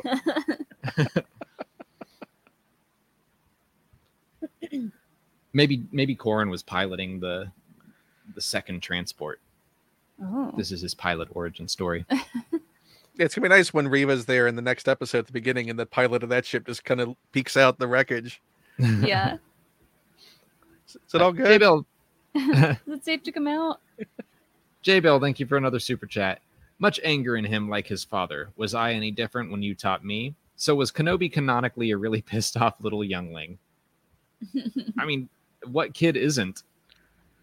Yeah. Teen angst. We all had it. Some of us still have it. I bet he wasn't angsty, though. I bet Obi-Wan was just like a smartass. Like, he was probably sarcastic. Like, he was probably really amped up, the little sarcastic bits we get from him as an adult. Yeah. Because he's snarky with Qui-Gon as well. Mm-hmm.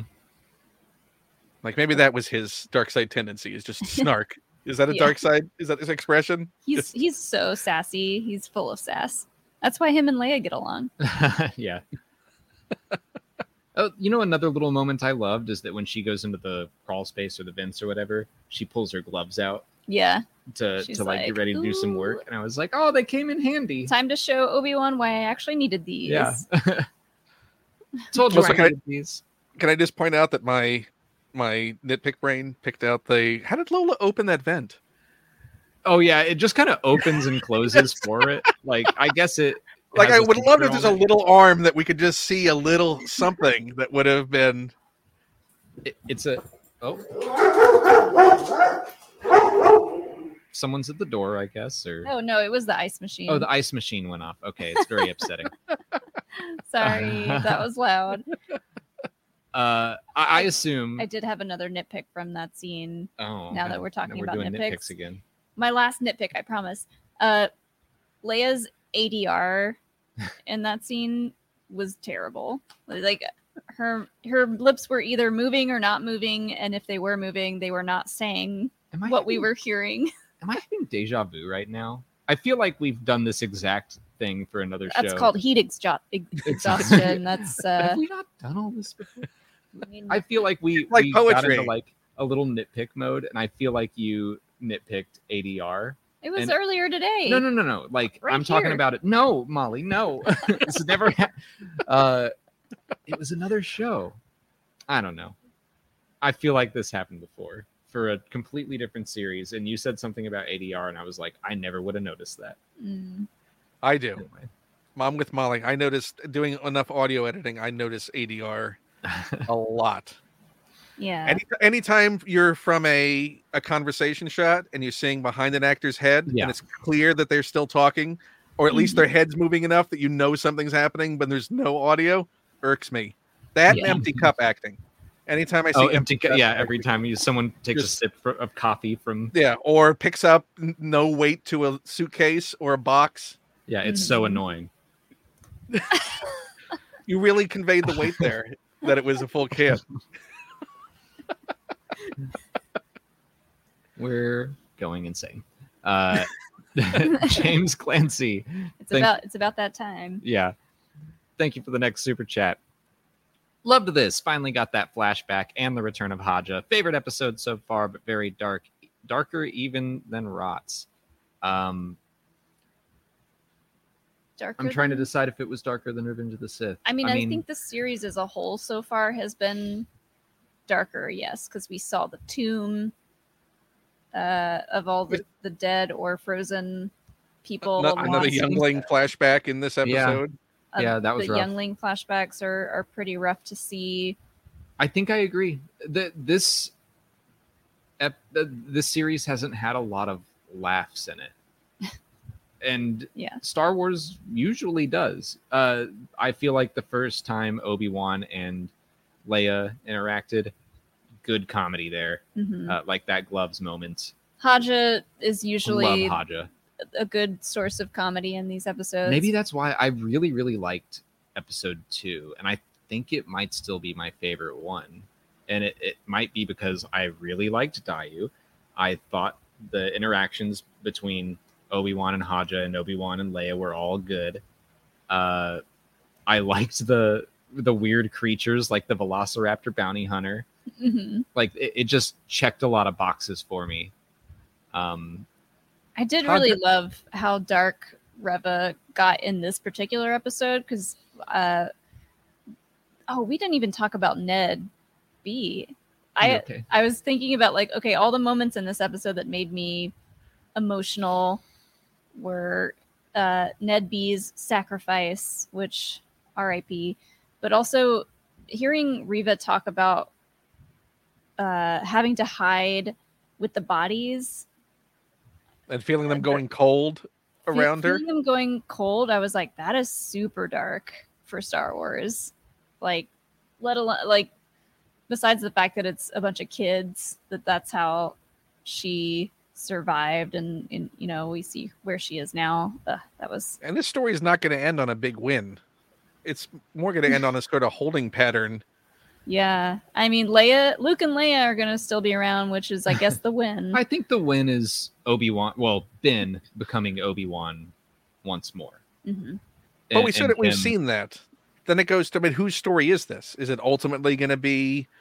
That's why I think maybe Reva is going to be the linchpin to who's had the arc in this. Like who has the surprising arc in this? We know Obi-Wan becomes Obi-Wan because we see Obi-Wan in A New Hope. We know he gets his groove back. Surprising arc, yeah. Yeah. And I don't feel like he's fully there yet. I mean, he's made a lot of headway, obviously, from where he was in episode 1.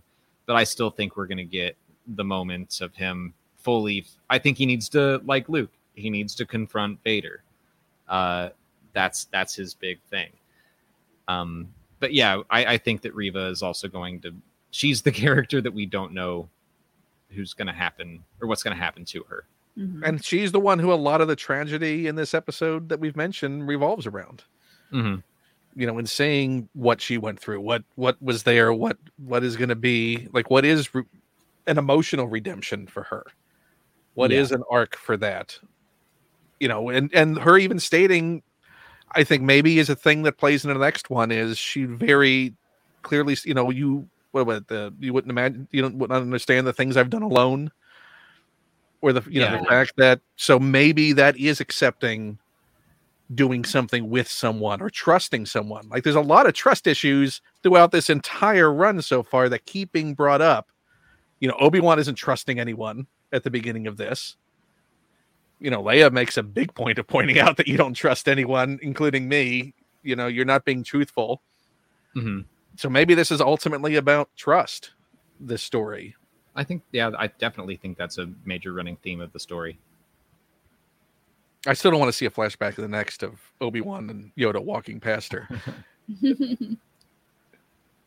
We're going to do one more question here, Ken, and then we're going to let you go because we still have quite a few. And, well, just know this is your choice. I would be here to support you throughout, but that's fine. I appreciate that. But Vex431 has the next one. Thank you, Vex. I don't remember the limitations of the volume being so apparent in Mando. Is it because those seasons came before the onslaught of other Disney Plus series? I wonder if maybe they were a little more conservative with it in the first season. Could be. And it was so new. Like, I don't know. Probably the fact that it was new, I bet I gave it more leeway. Yeah. There's hyper awareness on the part of the viewer now that we're all looking for. Where's the volume in this? Yeah. All this must be the volume. I think a lot of shots too in Mando are a lot of those shots are just Mando or just Mando and Grogu and like what they're getting up to, and a lot of this stuff in Obi-Wan is like who Obi-Wan's interacting with. It's also not conducive to running. Yeah, that totally agree there. That there's a lot of quick shots of we have to run these 5 feet and then cut, and then we're running another 5 feet. Mm-hmm.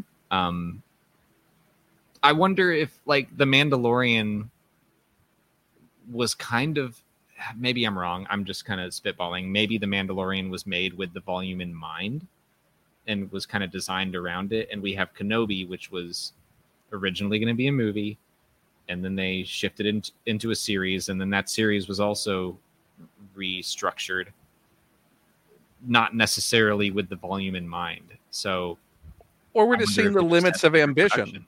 Yeah, like maybe this is like, okay, well, we did a lot of static shots and closed room shots, and here's a town square shot in Mando, but let's see how ambitious we can be to try and pull off more cinematic things in this. And we're just saying, the edges of the bleeding edge of the innovation of, okay, well, maybe in season 2 of Obi-Wan or Andor, we're going to see the next iteration. Like it gets a little bit better. It gets a little bit better. Or now we need a treadmill. We realize in running scenes we're going to need a treadmill where they're going to have to run on something. The whole floor moves. Yeah. Yeah. So I appreciate that they're trying to push the boundaries, and we're just being in some ways maybe slightly hypercritical. Yeah, because the magic is so mundane to us that we're like, well, we want better. We expect better now immediately. Well, we've seen so many behind the scenes, like making of documentaries for the original trilogy now, and the prequel. The prequel trilogy was like everyone's just standing on a blue stage, but with the original trilogy, it was like there was models of everything, and just everything was a lot more intensive with how much work they put into it. And now it's still a lot of work, but it's just. It doesn't feel like it because it's not tangible. It's on a screen. It is, yeah. Like it's harder to quantify as an outsider, which I am.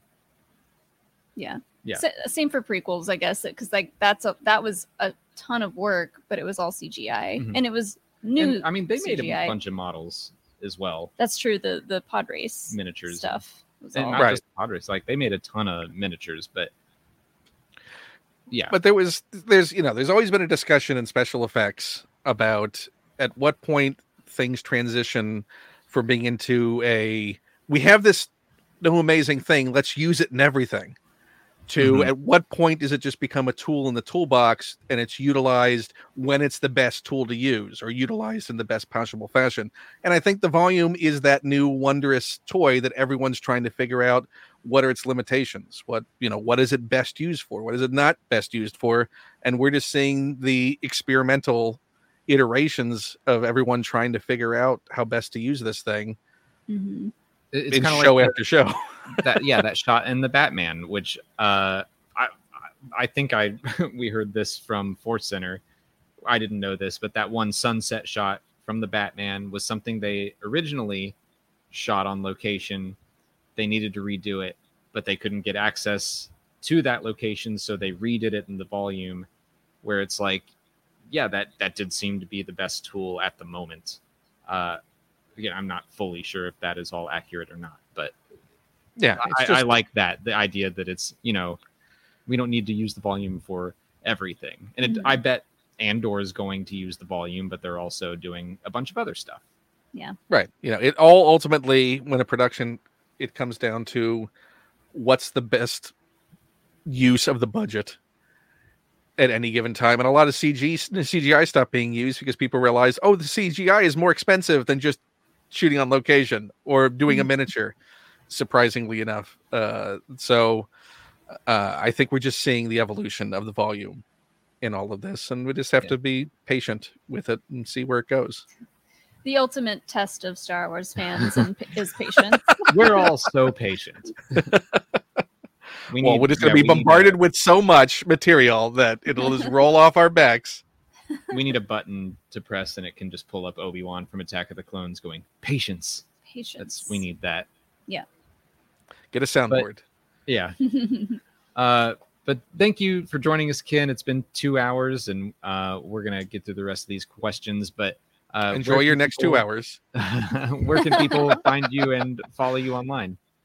At Ken Plume on Twitter is probably the easiest place, and patreon.com/Ken Plume has a lot of updates. I just launched a new show called Force 5 for Star Wars fans who enjoy Star Wars action figures. It's me and a guest, and we go through their top 5 favorite figures and what they mean to them. They share them, and we talk about them. I just had Joseph Scrimshaw on the first episode and Ken Knapsack on the second.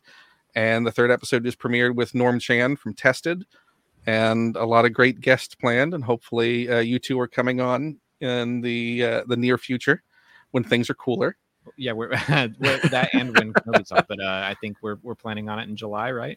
Yes. So right around my birthday, you'll be coming on. You'll be there for the unboxing when I just open up all of the figures. But yeah, it's been fun to sort of have that conversation with people and use sort of the things that mean a lot to them as touch points for discussing their Star Wars fandom. They can find all those episodes right now at youtube.com/Ken Plume.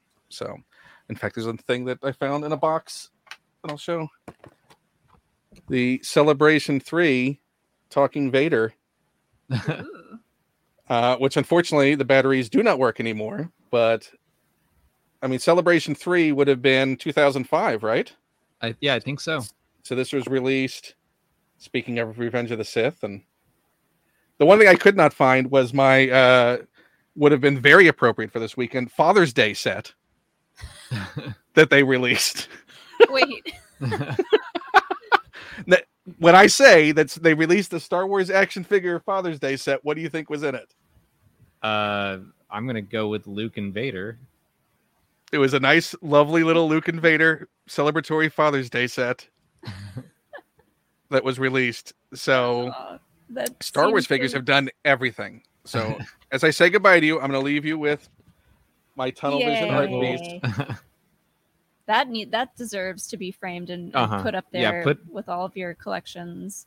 No, I'm sending this to the two of you. It's going to be your responsibility. It's going to be on your refrigerator for your summer series. Yes. Sitting in the background. Well, thank you both for having me on, and I look forward to more of these, and hopefully when you start doing Explain It to Us again, because there's no shortage of content. Yeah, there's not. Speaking of which, there's no shortage of super chats, so have fun. Well, thank you, Ken. Thank you so much, Ken. Have a great night. Bye, everyone. You too. All right, we're gonna dive in to the next question here with Miranda here, and there's also links to everything that Ken mentioned down in the description. So please go check Ken out. He's a great dude. Always super fun to talk to. I'm gonna have to figure out how to narrow down your my top favorite 5 Funko Pops or Grogu action figures. Anything. I mean, I have a lot more stuff now than just Grogu and Funko Pops. Like I've got my Dark Ray stuff now, so I'll have to work on narrowing that stuff down. Well, Miranda here, thank you for the next super chat. I think of the volume as essentially a modern day matte painting. It's totally fine. I wasn't bothered. Cheers. That's a great way to look at it. Mm-hmm. Where matte, again, it's just another tool in the toolbox. Matte painting was all over the movies of like the 80s, and even before that. You got the matte painting of the hangar, the Rebel hangar in Return of the Jedi. Yep. Where it's like, it's pretty obvious. Oh, well. Like, it's still a good scene. Yeah, I mean, it just fits for movies of that time period. You know, it's got that kind of aesthetic to it. Yeah. So I guess we don't need these anymore. Well, yeah, no one's talking to us. That's weird. We usually do this on separate computers. Do you want me to go to another room and you can yell at me? But yeah, I feel like I was harsh on the volume stuff and some of the effects. So it's just, I don't know. It's stuff that I noticed, and it kind of like made me go, So. It's not that we're harsh on it. It's just that we don't have a lot of other stuff to complain about, and people want to know what we didn't like. Yeah. And Yeah, it's true. Like, if you want to know something, yeah, that's the same thing about the Mapuzo episode. I was like, I don't know if I have to say something. It's the fact that they're just in California, yeah, walking around with some bushes. But it's funny though, because like a lot of times people say, "What didn't you like?" And then we'll start talking about stuff, and it's like, "Oh well, gosh, you guys are being harsh. You wanted to know what we didn't like." But it's super easy to please us, I think. Yeah. For maybe not you as much. what Me, effects wise, I'm easy to please. No, just in general. I'm easy to please. Hmm. How am I not? If you're gonna throw shade, throw shade.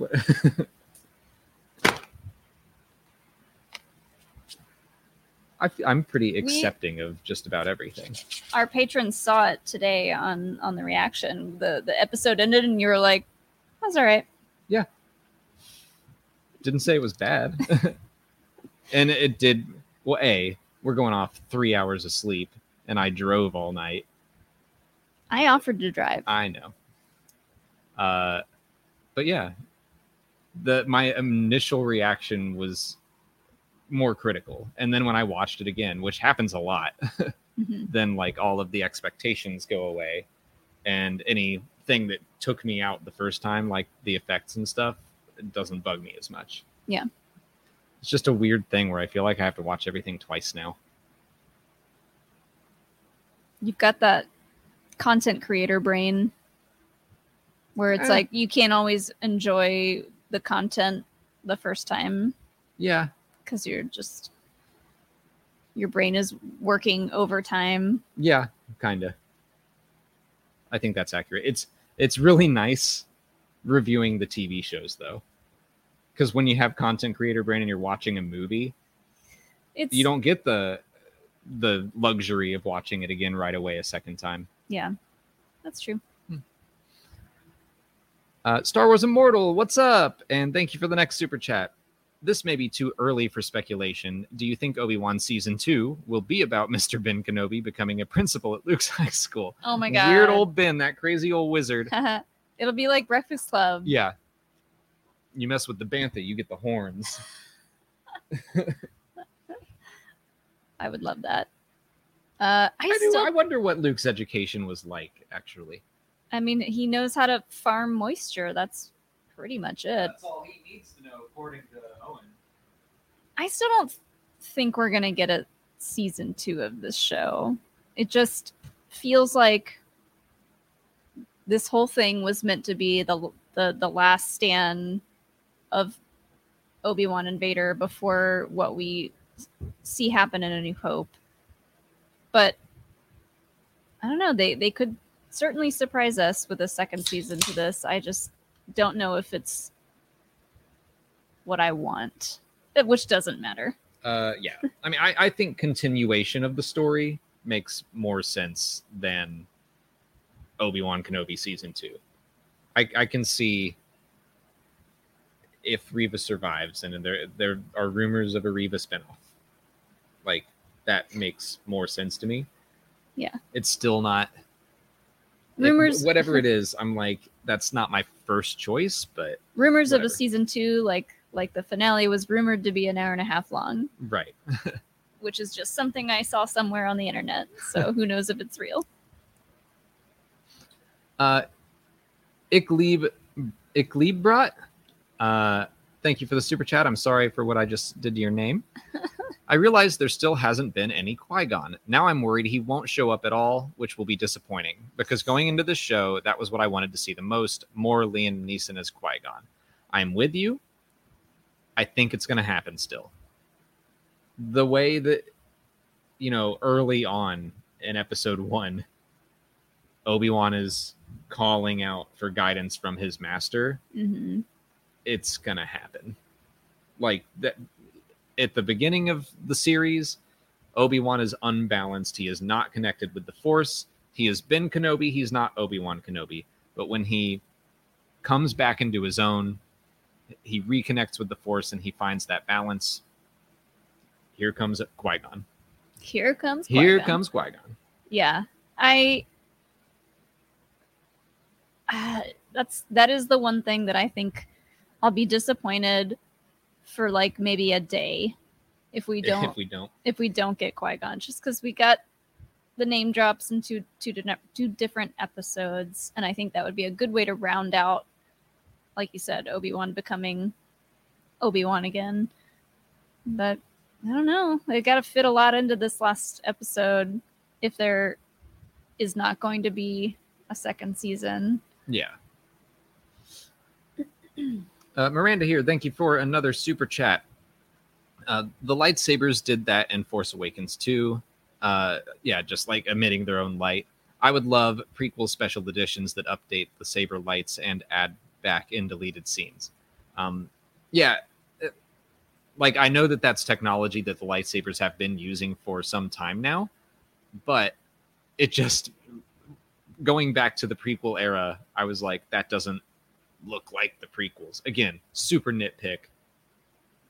Didn't really affect my enjoyment of the story. Still loved the flashbacks. The lightsabers still look, excuse me, they still looked different in the sequel trilogy, though. Yeah. But granted, they used them a lot more sparingly in the sequel trilogy. I think just the idea that it was a new trilogy, I was ready for that, I guess, because, you know, the lightsabers look different in the prequels compared to the originals. So it's like, yeah, the technology is always going to evolve.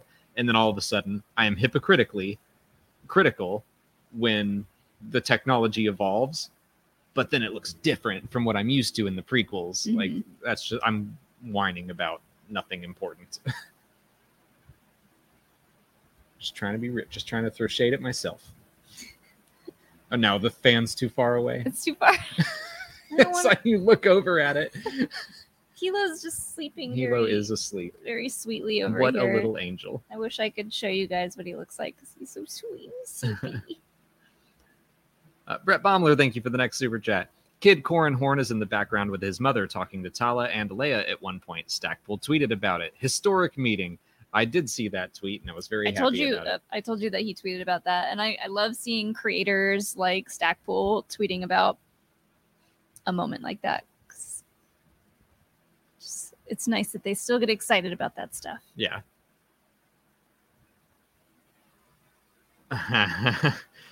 J Bell, kind of thank you for the next super chat. Kind of. I mean, thank you, but what was Alex's fan film about where he said he had experience with lightsabers? How long was it? What was the plot? There was no plot. I wouldn't even call it a fan film. It was like it was just friends goofing around. I guess you could call it a fan film, but I think I can put. I'll post it in the chat. No, why? You're on your third beer. Do you want to post that in the chat? It's publicly out there. It's not. Is it? Yeah. It's just dumb. Well, we don't have permission from the rest of the people in it to post it publicly. Okay. I'm just in case. Okay.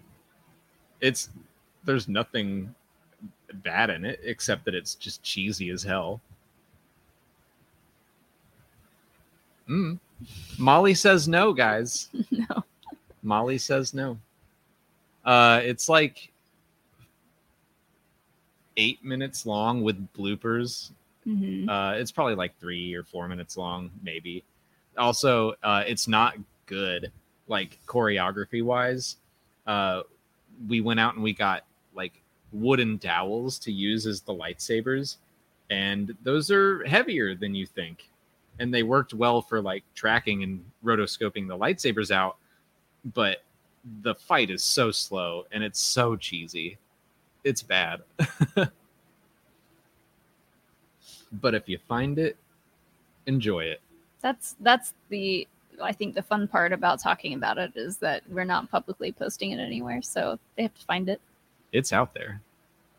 You can find it, and it's really not that hard. Casey, thank you for the next super chat. When was Vader first aware of Force ghosts? I wonder if he knew, or I wonder if he didn't know until he became one. Well, yeah, because he wouldn't have been visited by any Force ghosts as Vader. Maybe. I don't think that's allowed when you're a Sith, I think it's up to the Force Ghost. I guess. I think they can appear to whoever they want. Like if Obi-Wan wanted to show up at some point during The Empire Strikes Back just to annoy Vader, I think he could. That's not the Jedi way, though. No, I don't. I'm not saying he would. I'm saying he could. Yeah. Do you think all the same Jedi way, quote unquote, rules apply when you're dead and you're one with the Force? Like, do you have to abide by all those rules? Can you get married as a Force ghost? I don't know that you'd want to. It's kind of one of those, like, maybe technically, but when you're one with the Force, like, that's probably their version of heaven, and that they don't spend most of their time as ghosts.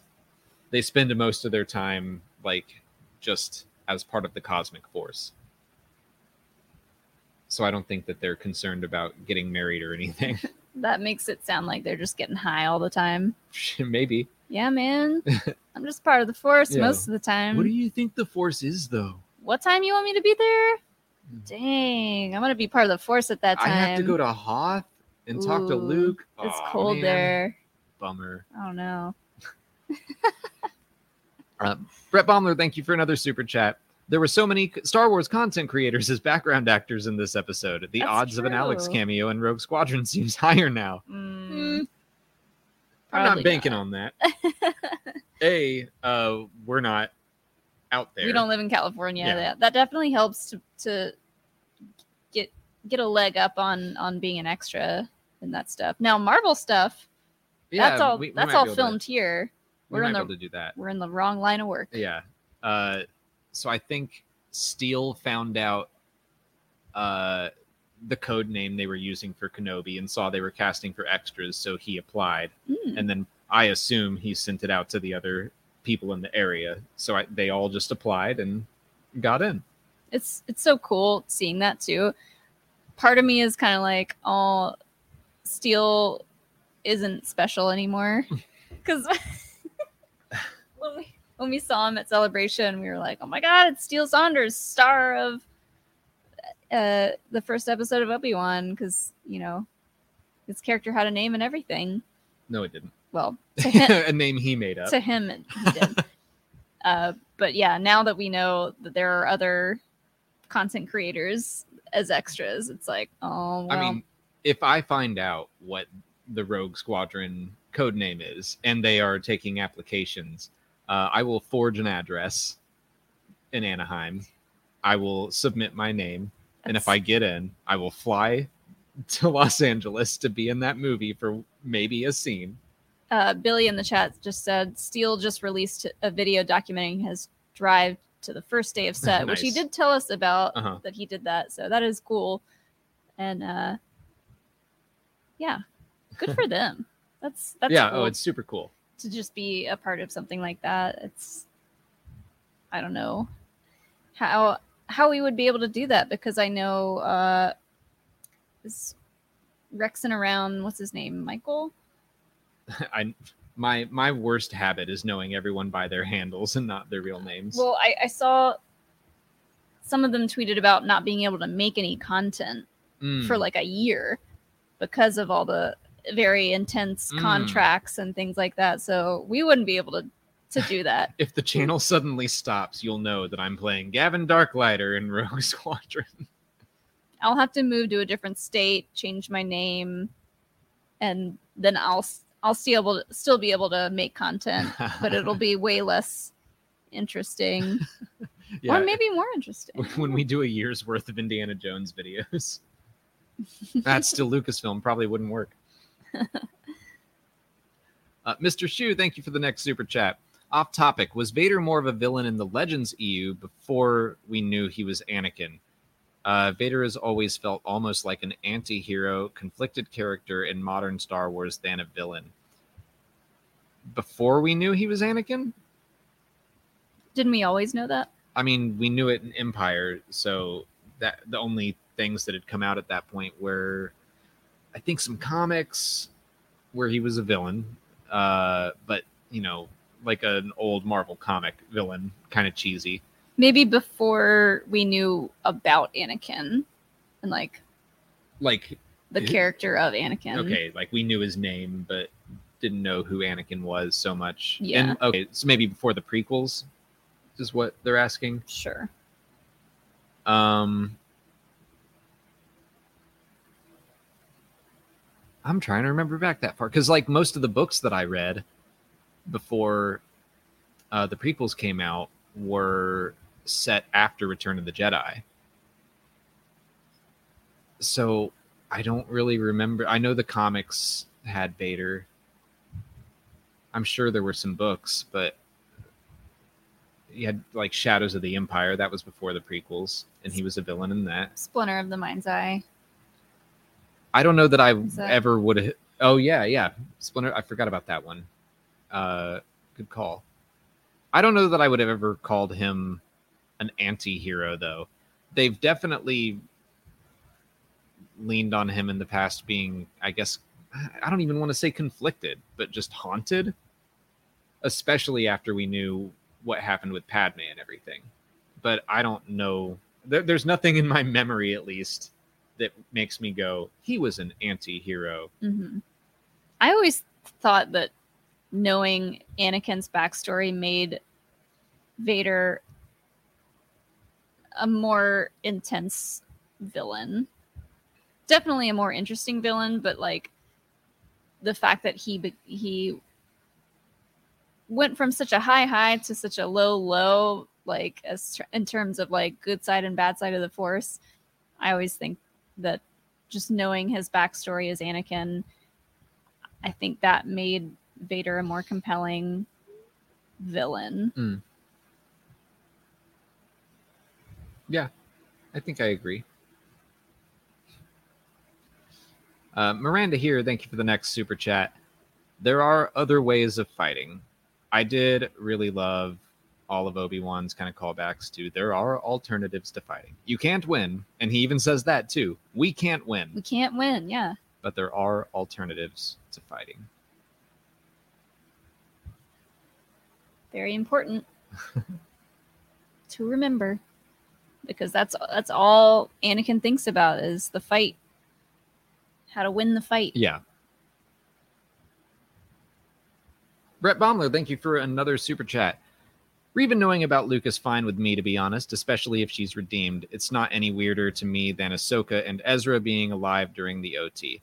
Yeah, honestly, I think you're right. I think it's going to be something that I will just need to adjust. And that happens all the time in Star Wars. Of just, I thought that Obi-Wan Kenobi never left Tatooine in the new canon. I know he did in Legends, but I just figured he sat there on Tatooine for 20 years. He didn't. He left. Okay, I will adjust to that. Yeah. That's it. You have to be able to adjust as a fan, or else you'll never be able to enjoy new content. Yeah, I think people... I don't know. I think people just have their headcanons and can get so attached to them that it can ruin their enjoyment. Mm-hmm. Which I understand that. Yeah, especially if there's an idea that you really liked. And I definitely was someone, when they announced the series, I was like, okay, but Obi-Wan better not leave Tatooine. But then once he did and I knew why, I was like, all right, it's a pretty good reason. I guess Obi-Wan can leave Tatooine. It's a good reason. But he better not do this other thing. Yeah, Reva better not learn about Luke and Leia. Okay, well, she did? All right. We'll see. We'll see how they do it, if they do that. That should tell you that you shouldn't ever go into the public and go on record and say anything along the lines of so-and-so should never do so-and-so. Like, don't ever do that, because you might be made to look like a fool. Yeah. At some point. I mean, I've said that, and I don't mind occasionally looking like a fool. It happens often. If you find my Star Wars lightsaber fan film thingy, I definitely look like a fool in that. If you find it. If you find it. Like, it's hard. It's not. Brett Baumler, thank you for another one right in a row. I hope Reva is redeemed and lives. She's the perfect character to explore a reformed Darksider with instead of just killing them off. So agree. If they're gonna redeem her, which I'm on board with, do not kill her. Like we just did that with Trilla, especially. Yeah. And she does have a lot of similarities with Ben Solo as someone who I see as kind of being a dark side poser a bit. Not fully committed. They're conflicted, I should say. They've still done terrible things, but they can come back. And so what does atonement look like? We've seen redemption enough in Star Wars. Atonement, please. Let's go straight to the other argument from Grady Edwards. Thank you. I really hope Reva dies. I love /hate her character, but there needs to be a consequence for her impulsiveness. I mean, there's never been any consequence for some other character's impulsiveness. Yeah.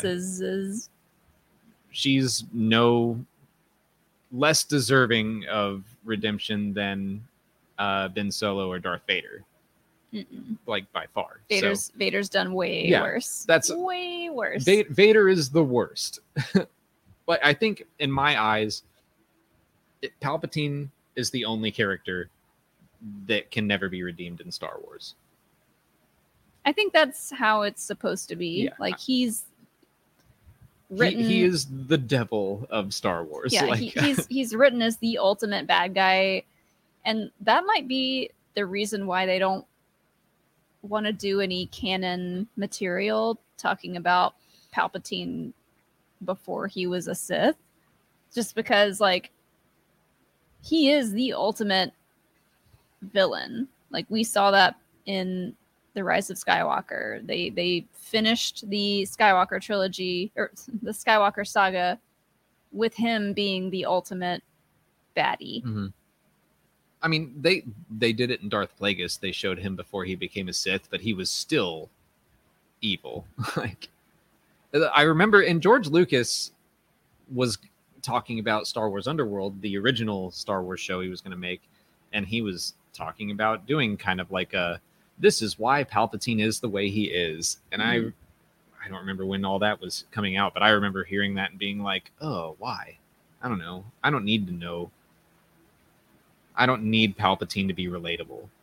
No. To me, he is just no one should evil in Star Wars. No one should need that. I mean, wanting to know more about him before he turned to the dark side, that I understand. I don't know. I can't remember all the stuff that came out about that, what George Lucas was proposing, but I just remember being like, don't love that.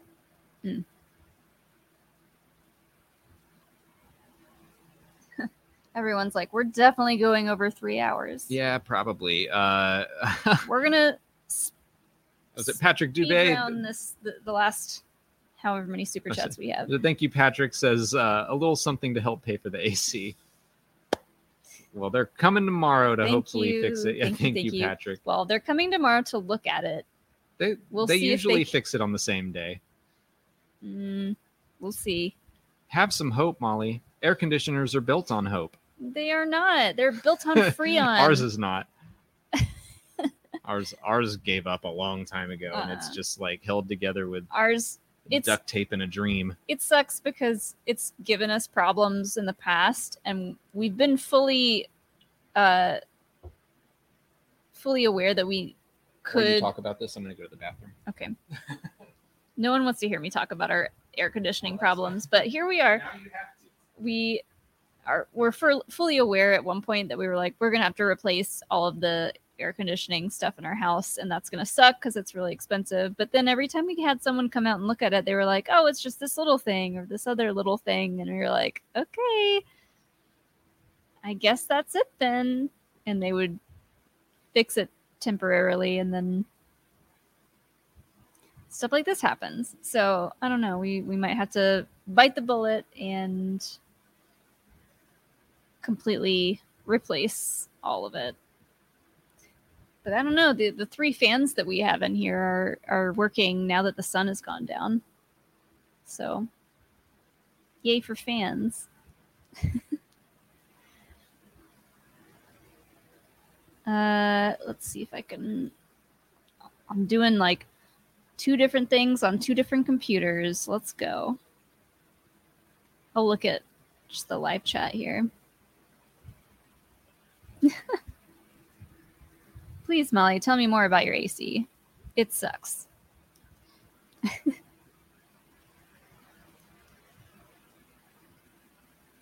Yeah, the humidity in Georgia is also very bad. Probably not as bad as it was in Florida, but it's pretty bad here. Speaking of Florida, we got to ride the new Harry Potter ride at Wizarding World, which was really fun. That was one of the ones that the Express Pass does not work on. So it was like there was no amount of extra money that you could pay to get to the front of the line for that ride. So we did have to wait in line for Hagrid's motorcycle adventure thing. That ride was sick. It was so cool. That was really good. That and the Velocicoaster ride was really freaking cool. But chances are, if you leave me alone, I'm going to start talking about whatever we did in our real lives versus Star Wars. Velocicoaster was awesome. Hagrid's Magical Wild Ride or whatever, Magical Beasts, whatever that ride was amazing. Mm-hmm. But Haley Veazey, thank you for the next super chat. I'm desperate to see post-episode 9 content. Who do you think would be a good antagonist for the after all the Sith have been defeated? That's a good question. I think if we go back to something along the lines of the Nameless or the Drangear, like we're seeing in the High Republic right now, like something that is dark side, but not dark side people. And possibly something that the Jedi created themselves. I like that. Yeah. Something along the lines of the Nameless. Not necessarily like eaters of the Force and we feed on fear and stuff, but just a different kind of dark side user. Yeah. Yeah, not so much a people or an organization, but like just like pure evil energy. Maybe even like the dark elevated, side. The dark side people that we're getting right now are not dark enough. I need pure dark energy in my life right now. I mean, that's the danger, especially with moving forward, is that power creep, that you want to go bigger and badder, and that's like what Dragon Ball Z ran into, is how do we make the next villain even worse? Yeah. So it's tough to balance that out. So I think just going in a completely different direction. Dark Side Witches, I don't hate that. The Night Sisters would be fun. A couple of people have brought up Abeloth a few times, which that gets kind of weird. But we could go back to, See, okay, that's Abeloth is kind of the end of power creep. Like or the result of power creep. Sure. That's how I feel about Abeloth, where I'm like, man, things sure are getting weird. Yeah, I mean, we could get back to Mortis type stuff. Yeah, which Abeloth is related to that. Yeah. But I don't know. We'll see. Justin Marshall, thank you for the super chat. Looks like they did get a question in there. Oh, yeah. Will Reva get a second chance at a family? Is she redeemable? Will she join the Path? Will the Path be a group that leaves lesser space for safety? So much to cover in, quote, one more episode. Yeah. You're right. Chance at a family. That's honestly, I think the Path is her only chance at a family at this point. Yes. Not her only chance, but the likely choice chance going forward. I think now that we've seen her confront Vader, she could double down and go right back to the dark side, but chances are she'll decide she wants to help the path, because a lot of times that they've already talked about the families and the children that are intertwined with the path and needing help from the people involved in the path. So I think that would be the smartest choice to put her going forward. Yeah, and the show has very much been about, I mean, it's Star Wars, found family, but Obi-Wan talking about how he was taken from his family and found a new one in the Jedi, and Leia doesn't know her real parents, but was given a new family. They have talked about family a lot. And yeah, I think that the likely end result for Reva, is to work with the path. I mean, we've been saying since she saw that Jedi symbol in that safe house how upset she was that it was like, why not me? Why didn't I have that fate? And instead of doing what she's been doing, seeking revenge, causing fear, hurting the galaxy, she could fight to make it better, like Tala said. So I think fighting to make it better would look a lot like helping the path, and helping, instead of what she almost did in this episode and having another Order 66 and marching into a building full of Force sensitive kids. Now she can go and help them and make sure that never happens to another kid like her again. Yeah. Thanks. Speed round. Diego Imanol, thank you for the next one. So Kenobi has killed more people than Reva on screen. Does this mean something to the story? No, because this sounds bad, but I think stormtroopers are kind of, they're faceless for a reason. Yeah. Yes, they are people, but they aren't really treated that way in Star Wars. Yeah. That's kind of like a product of the story, almost. And I'm sure if it were possible to do this, they would write and direct Obi-Wan to be a character that, never hurt anybody. It's kind of like Batman. Batman kills a lot of people. No one wants to talk about it, but Batman does kill a lot of people. And I don't have to save you is the flimsiest excuse. Right. He blows up, and this is just Batman Begins. He blows up that ninja building, kills countless ninjas. It happens in every fandom. It happens in every story where there's like good guys and bad guys. The good guys inevitably end up killing a lot of people, but we never really see the consequences of it because it's not part of the broader strokes of the storytelling. I am thinking, though, have we seen Reva kill anyone? She cuts off that lady's hand, so not cool. But she didn't kill the Grand Inquisitor. I assume she had to have killed a certain amount of people to get to the point where she is, but we haven't seen it. I mean, the way that she says, "You don't know what I can do alone," that didn't have like a happy, I throw the wildest birthday parties by myself. Like, no, she's done terrible things. Which, I mean, that might be on purpose so that the audience can believe her redemption quicker. Yeah. Like, because basically we just found out today that by Obi-Wan, where it was like, you're hunting Vader, you're not serving him. So that was supposed to kind of shift everyone's attention to the fact that, she wants revenge just like every other Darksider. I don't know. Like when you redeem child murderer Anakin Skywalker, it's like everything's out the window. Oh, did she kill Wade? She killed Wade. Yeah. Oh, Wade, the most important character. I still don't know why people have been so in love with Wade, but I'm here for it. I love it. because he's an expendable pilot. What if Wade walked in with the Grand Inquisitor? Guess what? I wasn't really dead. That was my brother, Jade. Jade, if only.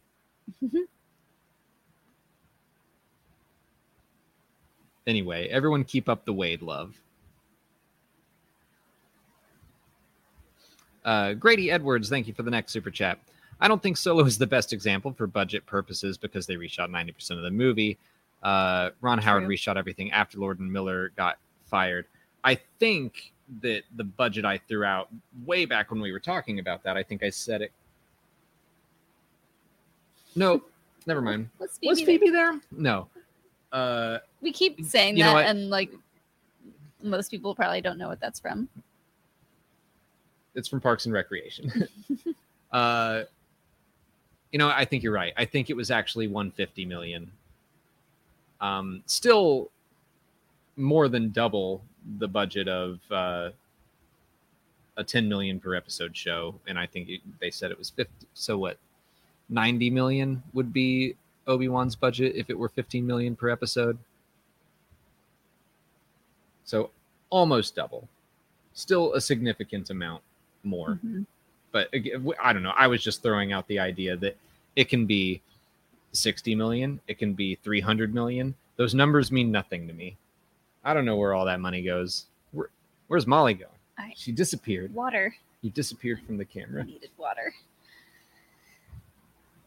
But yeah, I'm not going to have time to cook the pasta salad that I wanted to make. Oh. So I'm already thinking of options from Uber Eats. Taco Bell. You could go cook right now, and I'll just shout questions at you. Oh. Never gonna watch you cook in the background. It's almost 9. Oh boy. I don't want to. Finn Hempstead, thank you for the super chat.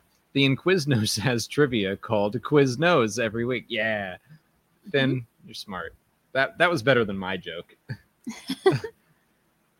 I like that more than mine. Quiznos trivia. Mm-hmm. Oh shit! I mean, shoot. I didn't pull that up. Thank you, Finn. Man, people are still talking about hallway scenes way back here. This is all from over an hour ago. All right. So we got to blast through some of these. Evan Fetter, thank you for the next one. Do you guys think Reva might become a Jedi that assists with the path, or do you think that Reva will die in the next episode? I think she'll help with the path. Agreed. I think she'll be redeemed, and she's going to help going forward. I think worst case scenario, she helps with the path and dies and is redeemed. I hope she doesn't die. That's too similar to other stories. Mm-hmm. Keep her alive. Let's see Atonement. Ice, thank you for the next one. Another great episode. I liked how Obi-Wan had Vader figured out. It really feels like he's coming back to who he was. Yes. Loved the flashbacks with them training together. It made me really emotional, not gonna lie. That's same. The first person I thought of was our good friend Andy Blanchard, who Andy. We only really get to see him and hang out with him at Star Wars Celebration or RTX and other cons like that, but he was just so hoping last week that we would get some Clone Wars flashbacks because of the back to tank. Oh yeah. So this week he was just over the moon. We're gonna change that. We're gonna make Andy Con. Andy Con, yeah. Just like another reason to go visit Andy. Visit him. Mickey Veach, thanks for the next super chat. Which series is more obsessed with hallways, Daredevil or Star Wars? Well, Daredevil's only had 3 seasons, and I think 3 hallway scenes. I think Star Wars has way more hallway scenes. I think so. Although Daredevil technically got one in the Defenders team-up thing as well. But yeah. I go Star Wars, but I still blame Daredevil for causing that trend. And the first season, what are you talking about? Do you not remember that first hallway scene from season 1? That wasn't the original. I'm telling you, Matrix made hallway scenes cool in 99. That's not the same kind of thing. Now that Ken's not here and we can get we're talking about the final scene. We don't have to talk about this. Don't have to. I say Daredevil. We'll at some point when we have free time, which is never, we'll record an After Dark stream where we go into detail of our scenes that we think are the same, but are actually different in other fandoms. American Wigwag, thank you for the next super chat. Do you think Quinlan saved Grogu during Order 66? Also, for season 2, do you think Vader could use Obi-2 to lure Obi-Wan out of hiding? I think whatever happened to Grogu in Order 66, we might see it in Bad Batch. Also, no one had to save him. He could have saved himself. I don't think anyone saved him. I think he was captured, taken to Mount Tantus, and then the Bad Batch saved him. That's my theory. I think so too. He was never saved. But honestly, it's something that I don't need answered. He just wasn't killed. I don't need to know how he went from the Jedi Temple to wherever. I forget the name of that planet in The Mandalorian. He just did. And no, I don't think Quinlan had anything to do with it. For season 2, is Vader going to use Obi-2 to lure Obi-Wan out of hiding? Is Obi-2 the reference to Ewan McGregor's brother, I think? Who's a pilot. Who's the pilot. And that's his call sign. Maybe. That'd be fun. That'd be fun if there was a pilot played by Ewan's brother. The rest of his family is in Star Wars at this point, so why not his brother? That would be cool. Joel Davis, thank you for the super chat. Reva won't know the significance of the children. All she knows is that they are important to Obi-Wan and Bail, not that they are Anakin's kids. I do agree. And so far, the way that it has been established, I like it. I personally hope it doesn't go a step further. Mm-hmm. Star Orange 36. I think I agree with this. I'm kind of upset Obi-Wan left Reva. He must have known she did not have a chance against Vader. This was Reva's best episode. Love her. Also, Haja plus Hondo team up. Yes. Both have a funny relationship with Obi. That would be very fun. I agree. The second time we watched the episode, I was like, Obi-Wan kind of leaves her high and dry. He says, we can defeat him together. And that's him giving her an out, and she doesn't take it. She's too selfish. I feel like we didn't see that full conversation or what was happening, but I do feel like it seemed like he was saying, let's fight him together. And then he was like, peace, I'm on this ship. Yeah. He's like, I am out of time. I am at negative time right now to do what I've been trying to do this whole time. So yeah, I agree with you there. I also agree this was Reva's best episode. I loved getting to see her full story.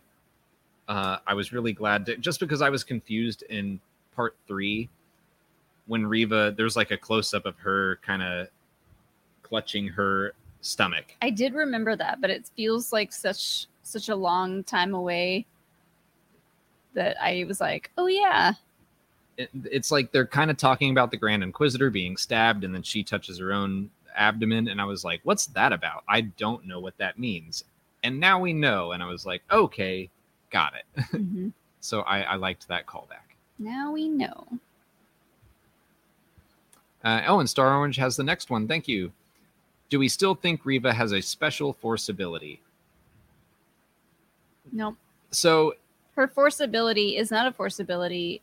It's an ability that many children have, and it's the ability to withstand a lot of trauma. I was going to say, so the Grand Inquisitor says, like, we found you in the gutter and your ability gave you station. He might, like, they might not have known she was a Jedi, but then Vader calls her youngling. So, I mean, they could be talking about the difference between actual younglings that got some training at the Jedi Temple versus just force-sensitive people that they've been grooming from the very beginning. I mean, youngling doesn't mean Jedi youngling. It just means child in Star Wars. So, I don't know. I'm like, they could have found her in the gutter, like in the streets of Coruscant, and they were like, oh, she has force abilities. Let's train her as an Inquisitor. But I don't know. Yeah, I think it's a little too late to learn that she has a crazy force ability, unless it's force healing, and we'll see that soon. Yeah. Ice, thank you for the next super chat. I will say that I feel like they should have been using the training setting, like in Rebels. I mean, that session looked a little intense. Yeah, I don't know why they don't always use that. I totally agree. So in Rebels they had like Oh, right. yeah, it's like a less bright lightsaber. I agree.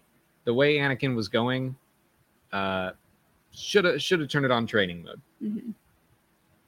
That's just one of those things where they probably created that function for the kids show. And Obi-Wan Kenobi is not a kids show specifically, so they were like, we don't need to showcase this particular feature on a lightsaber. It'd be a waste of time. Yeah. Also, they've only used it like one time in Star Wars Rebels, just to be like, look, it's a training mode, and then they never again. Ice has the next super chat as well. Thank you, Ice. I like how they developed Reva's backstory. It feels unique for an Inquisitor, and I like how all this was to get to Vader. I'm not sold on her being redeemed. Kind of hope they don't. I guess we'll see. Yeah, like I totally agree. This is a unique Inquisitor story. It's interesting though, like, you know, most people watching the show have no idea what an Inquisitor is until they started watching it. But for those of us that have read the comics and played the games, I'm like, yes, this feels fresh and I like it. It's funny to think back at the live podcast that we did at Celebration, because I think it was Joseph who asked me about what I wanted to see with Reva. And I don't know, my first inclination for a lot of new dark side characters is like, I want to see them be really dark, and that's it.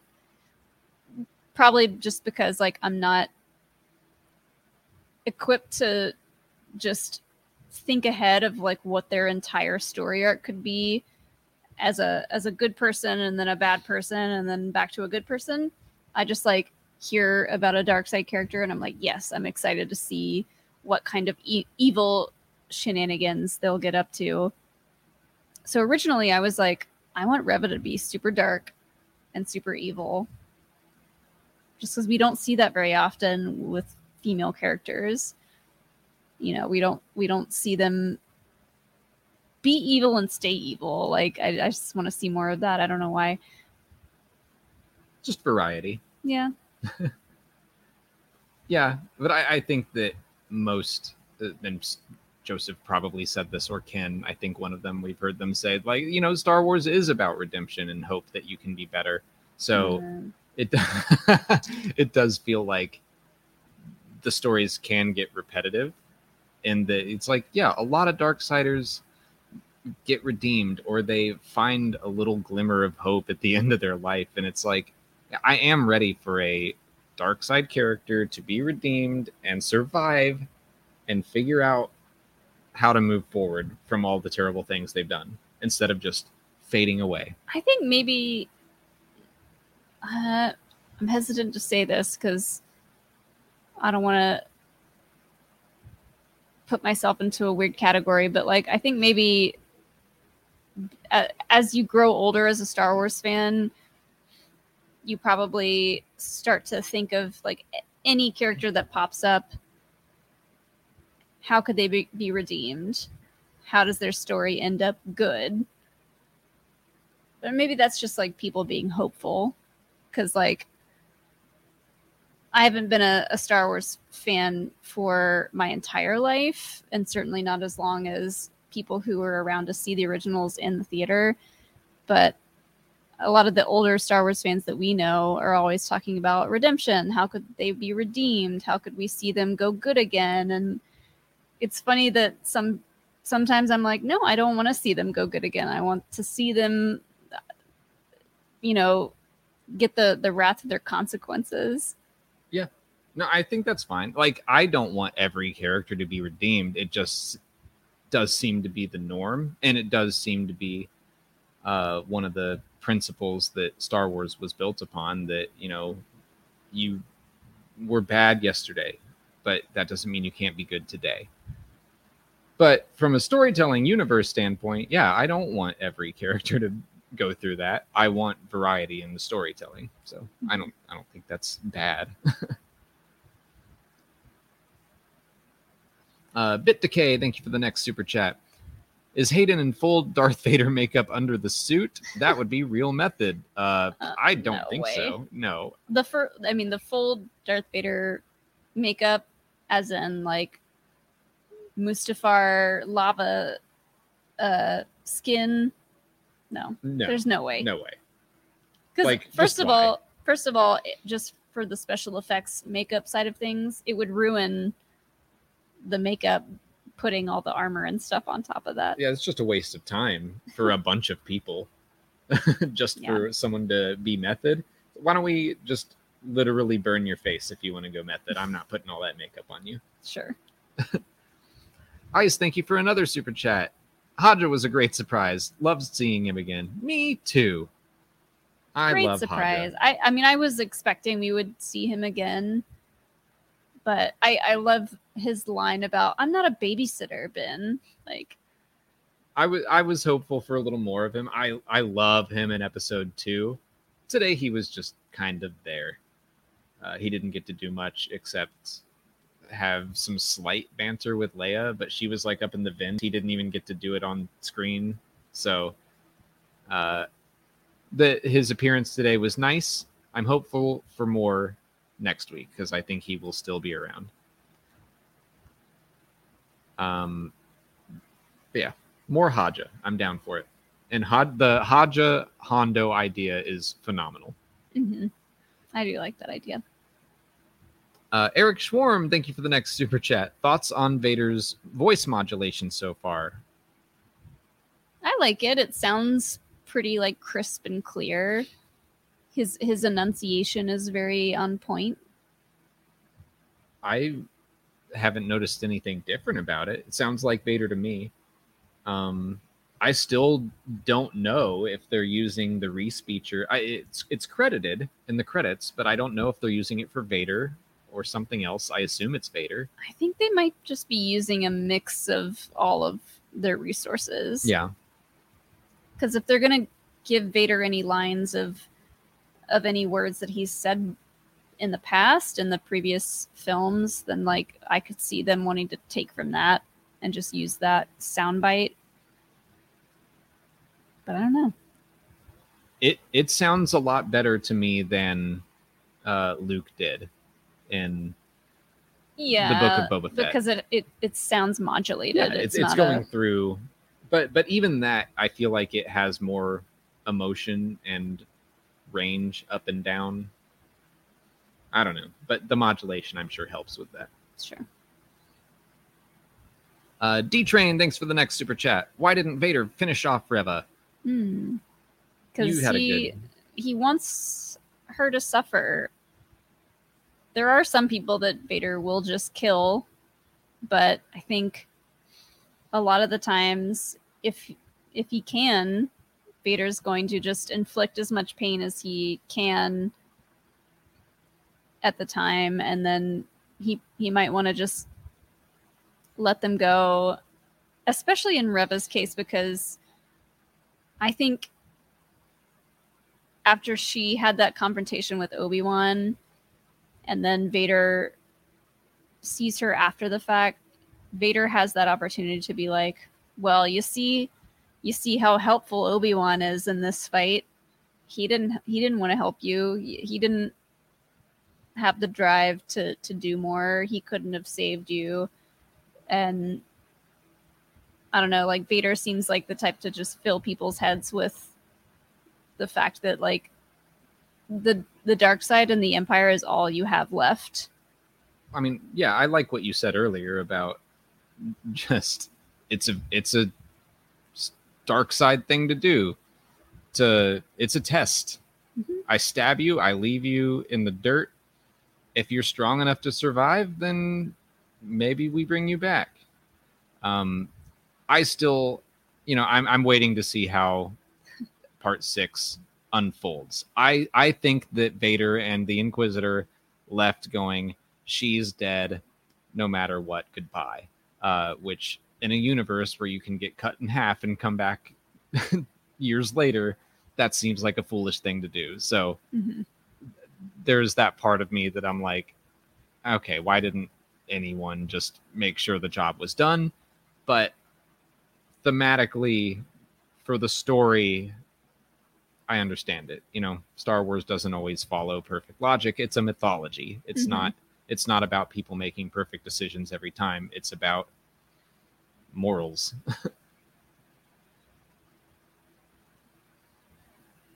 Are you done? Yeah. Okay. I actually have to pee again. Okay. Potty break. Joel Davis, thank you for the next super chat. Another super chat. The volume was probably needed more during COVID. That's true. That is something we did not take into account earlier when we were discussing the volume. But yeah, you're absolutely right. They even talked about that in the 2020, right? Yeah, 2020 Investor Day. They were like, you know, the volume has been a huge help for production with closed sets. And so, yeah, they want to tell this story and they want to tell it soon. Use the volume. So you are correct. James Bertolo, thank you for the next super chat. You're both wonderful people. Thank you. Thank you, James. That's nice of you.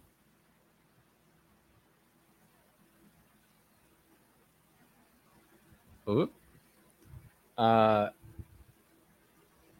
know the next one is from good old Ken Plume, our guest from earlier, and he threatened to do this and he did it. Thank you, Ken. Assemble a World Between Worlds Jedi Council. He always asks for us to build a Jedi Council, and I don't even know what this means. What's a World Between Worlds Jedi Council? Is this like an anything goes Jedi Council? I feel like we've done this already, too. I don't know. Ken, I need clarification. But I'll go Qui-Gon Jinn, Obi-Wan Kenobi, Yoda, Luke, Ahsoka, Anakin Skywalker, but the good one before he went bad. Tara Sinube, Yarl Poof, Oppo Rancisis, he's fun. I can go backwards too. Stellan Gios, Avar Chris, and Biggs Darklighter makes it in there. World Between Worlds. We'll pretend World Between Worlds is a multiverse. It's not, but that's how Biggs. They pulled a Force sensitive Biggs in. Caleb Levermore Rich. Hey, Hilo, you poking your head in. Thanks for the next super chat. I find it funny that so far the volume has only ever been used for the Disney Plus Star Wars shows plus Muppets Haunted Mansion. That's not quite true. They're using it in, or they used it in Thor 4. They're using it in Ant-Man Quantumania, which I can't remember if they've started filming that yet or not. The Batman used it, so it's not just the Star Wars shows, but that's where the technology was developed. So, yeah, I guess they're getting first dibs. I had to give Hilo belly scratches. You can do that. On my way back. You give him all the scritches you want. I miss him. He's here now. He's here now, but like we've been without Hilo for how many days? 6 days. 6 days. Yeah, we were gone a while. Oh. Ice, thank you for another super chat. Thank you. You're being very generous today. I like that Vader didn't even turn on his own saber when Reva attacked him. He just used half of hers. He was not worried. I liked the fight between Vader and Reva and its progression. That whole scene was awesome. I loved that as well. And I was like, of course, because we saw him using the Force so much to fight with Reva. And it was like, he didn't think that she was worthy for a saber duel by him. Like, he was just going to use the Force and wait until, inevitably he would get a hold of her lightsaber and use that. Like, yeah, it's kind of like, it's almost like it's below him to fight with his own lightsaber with an Inquisitor. Yeah. Cool. But yeah, I loved the progression of just her getting more and more desperate. I kind of talked about this earlier, but single blade, double blade, spinny blade. Only thing she didn't use was the helicopter blade. Oh. Would have saved her. Dang it, we still haven't seen that. Oh, man. Would have saved you, Reva. D-Train, thank you for the next super chat. Hayden's acting much better. No yelling, just calm. Well, going to my interview with Mike Chin, who wrote the book Brotherhood, I really love what he had to say about when Anakin lets emotion out, when he lets his warmth out. And I felt like this episode, or those training sessions scenes, struck a good balance of like warmth and camaraderie with Obi-Wan, but still they aren't brothers yet. They're still the master and apprentice. He's still learning. They're close, but they're not that close, kind of thing. So yeah, I thought that the training scenes were very good. And just, I liked seeing them smiling together. It just looked like they were having fun filming that. Yeah. So Star Wars released a video today. I think it was just on Twitter, but it was like just a quick clip of Hayden and Ewan talking about coming back to the roles. And it was mostly just like very generic stuff that they were saying, but it's still nice to see them talk about it together and be like, yeah, this was really fun to come back and do again. Zachary Sautir, thank you for the next super chat. If Vader did return to Tatooine to face Obi-Wan, what reason do you think Vader wouldn't return to Tatooine prior to A New Hope? Love you guys. Thanks, Zachary. Thank you. Yeah, that's why I don't want him to go to Tatooine. Some of the comics have, I think, explicitly said he hasn't returned there since what happened with the Tusken Raiders. Mm. And he says, like, oh, Obi-Wan, you were smart to hide Luke here, when he finds out who Luke is. So, yeah, I don't want him to go to Tatooine. I want their fight to take place somewhere else. Mm-hmm. If it does take place on Tatooine, I will adjust. But maybe it takes place in space right above Tatooine. And Vader's like, dang it, why didn't I check there? Cutting it close, yeah. It's I'm like so Han and Chewie stupid. looking for the Falcon. I told you we should have double-checked the Western reaches. Yeah. But so if he goes to Tatooine, why would he not go back again? I guess he would have to experience some sort of painful something or other that he's just like, I hate this planet. I'm never coming back here. Yeah, I mean, I think it would probably force him to think about his mother and Padme and just like everything that he's experienced there as Anakin. Like, I think Vader is trying to suppress every thought and feeling he ever had as Anakin, other than the last few that fuels his anger, you know? Yeah. So if it brings up any memories as Anakin and, you know, the trauma that he had dealing with his mother dying, that's probably enough. Yeah. Rice Ronan, thanks for the super chat. I cut the Annie Obi scene together if you want a copy. Thanks for the offer. I did that too. Nice. Sith Rodriguez, thank you for next super chat. Very generous for a new AC. Thank you, Sith. We'll see what they say tomorrow. I appreciate that. Yeah, although thank you. I'm kind of getting used to streaming from down here now, and this is going to spoil me rotten. Oh, it is? I don't Yeah. know. My back's kind of hurting not being able to lean back on anything. Yeah, we are kind of like hunched over. We'd have to, eventually we would just fold into the couch and the camera would be, well, they can't see you like that.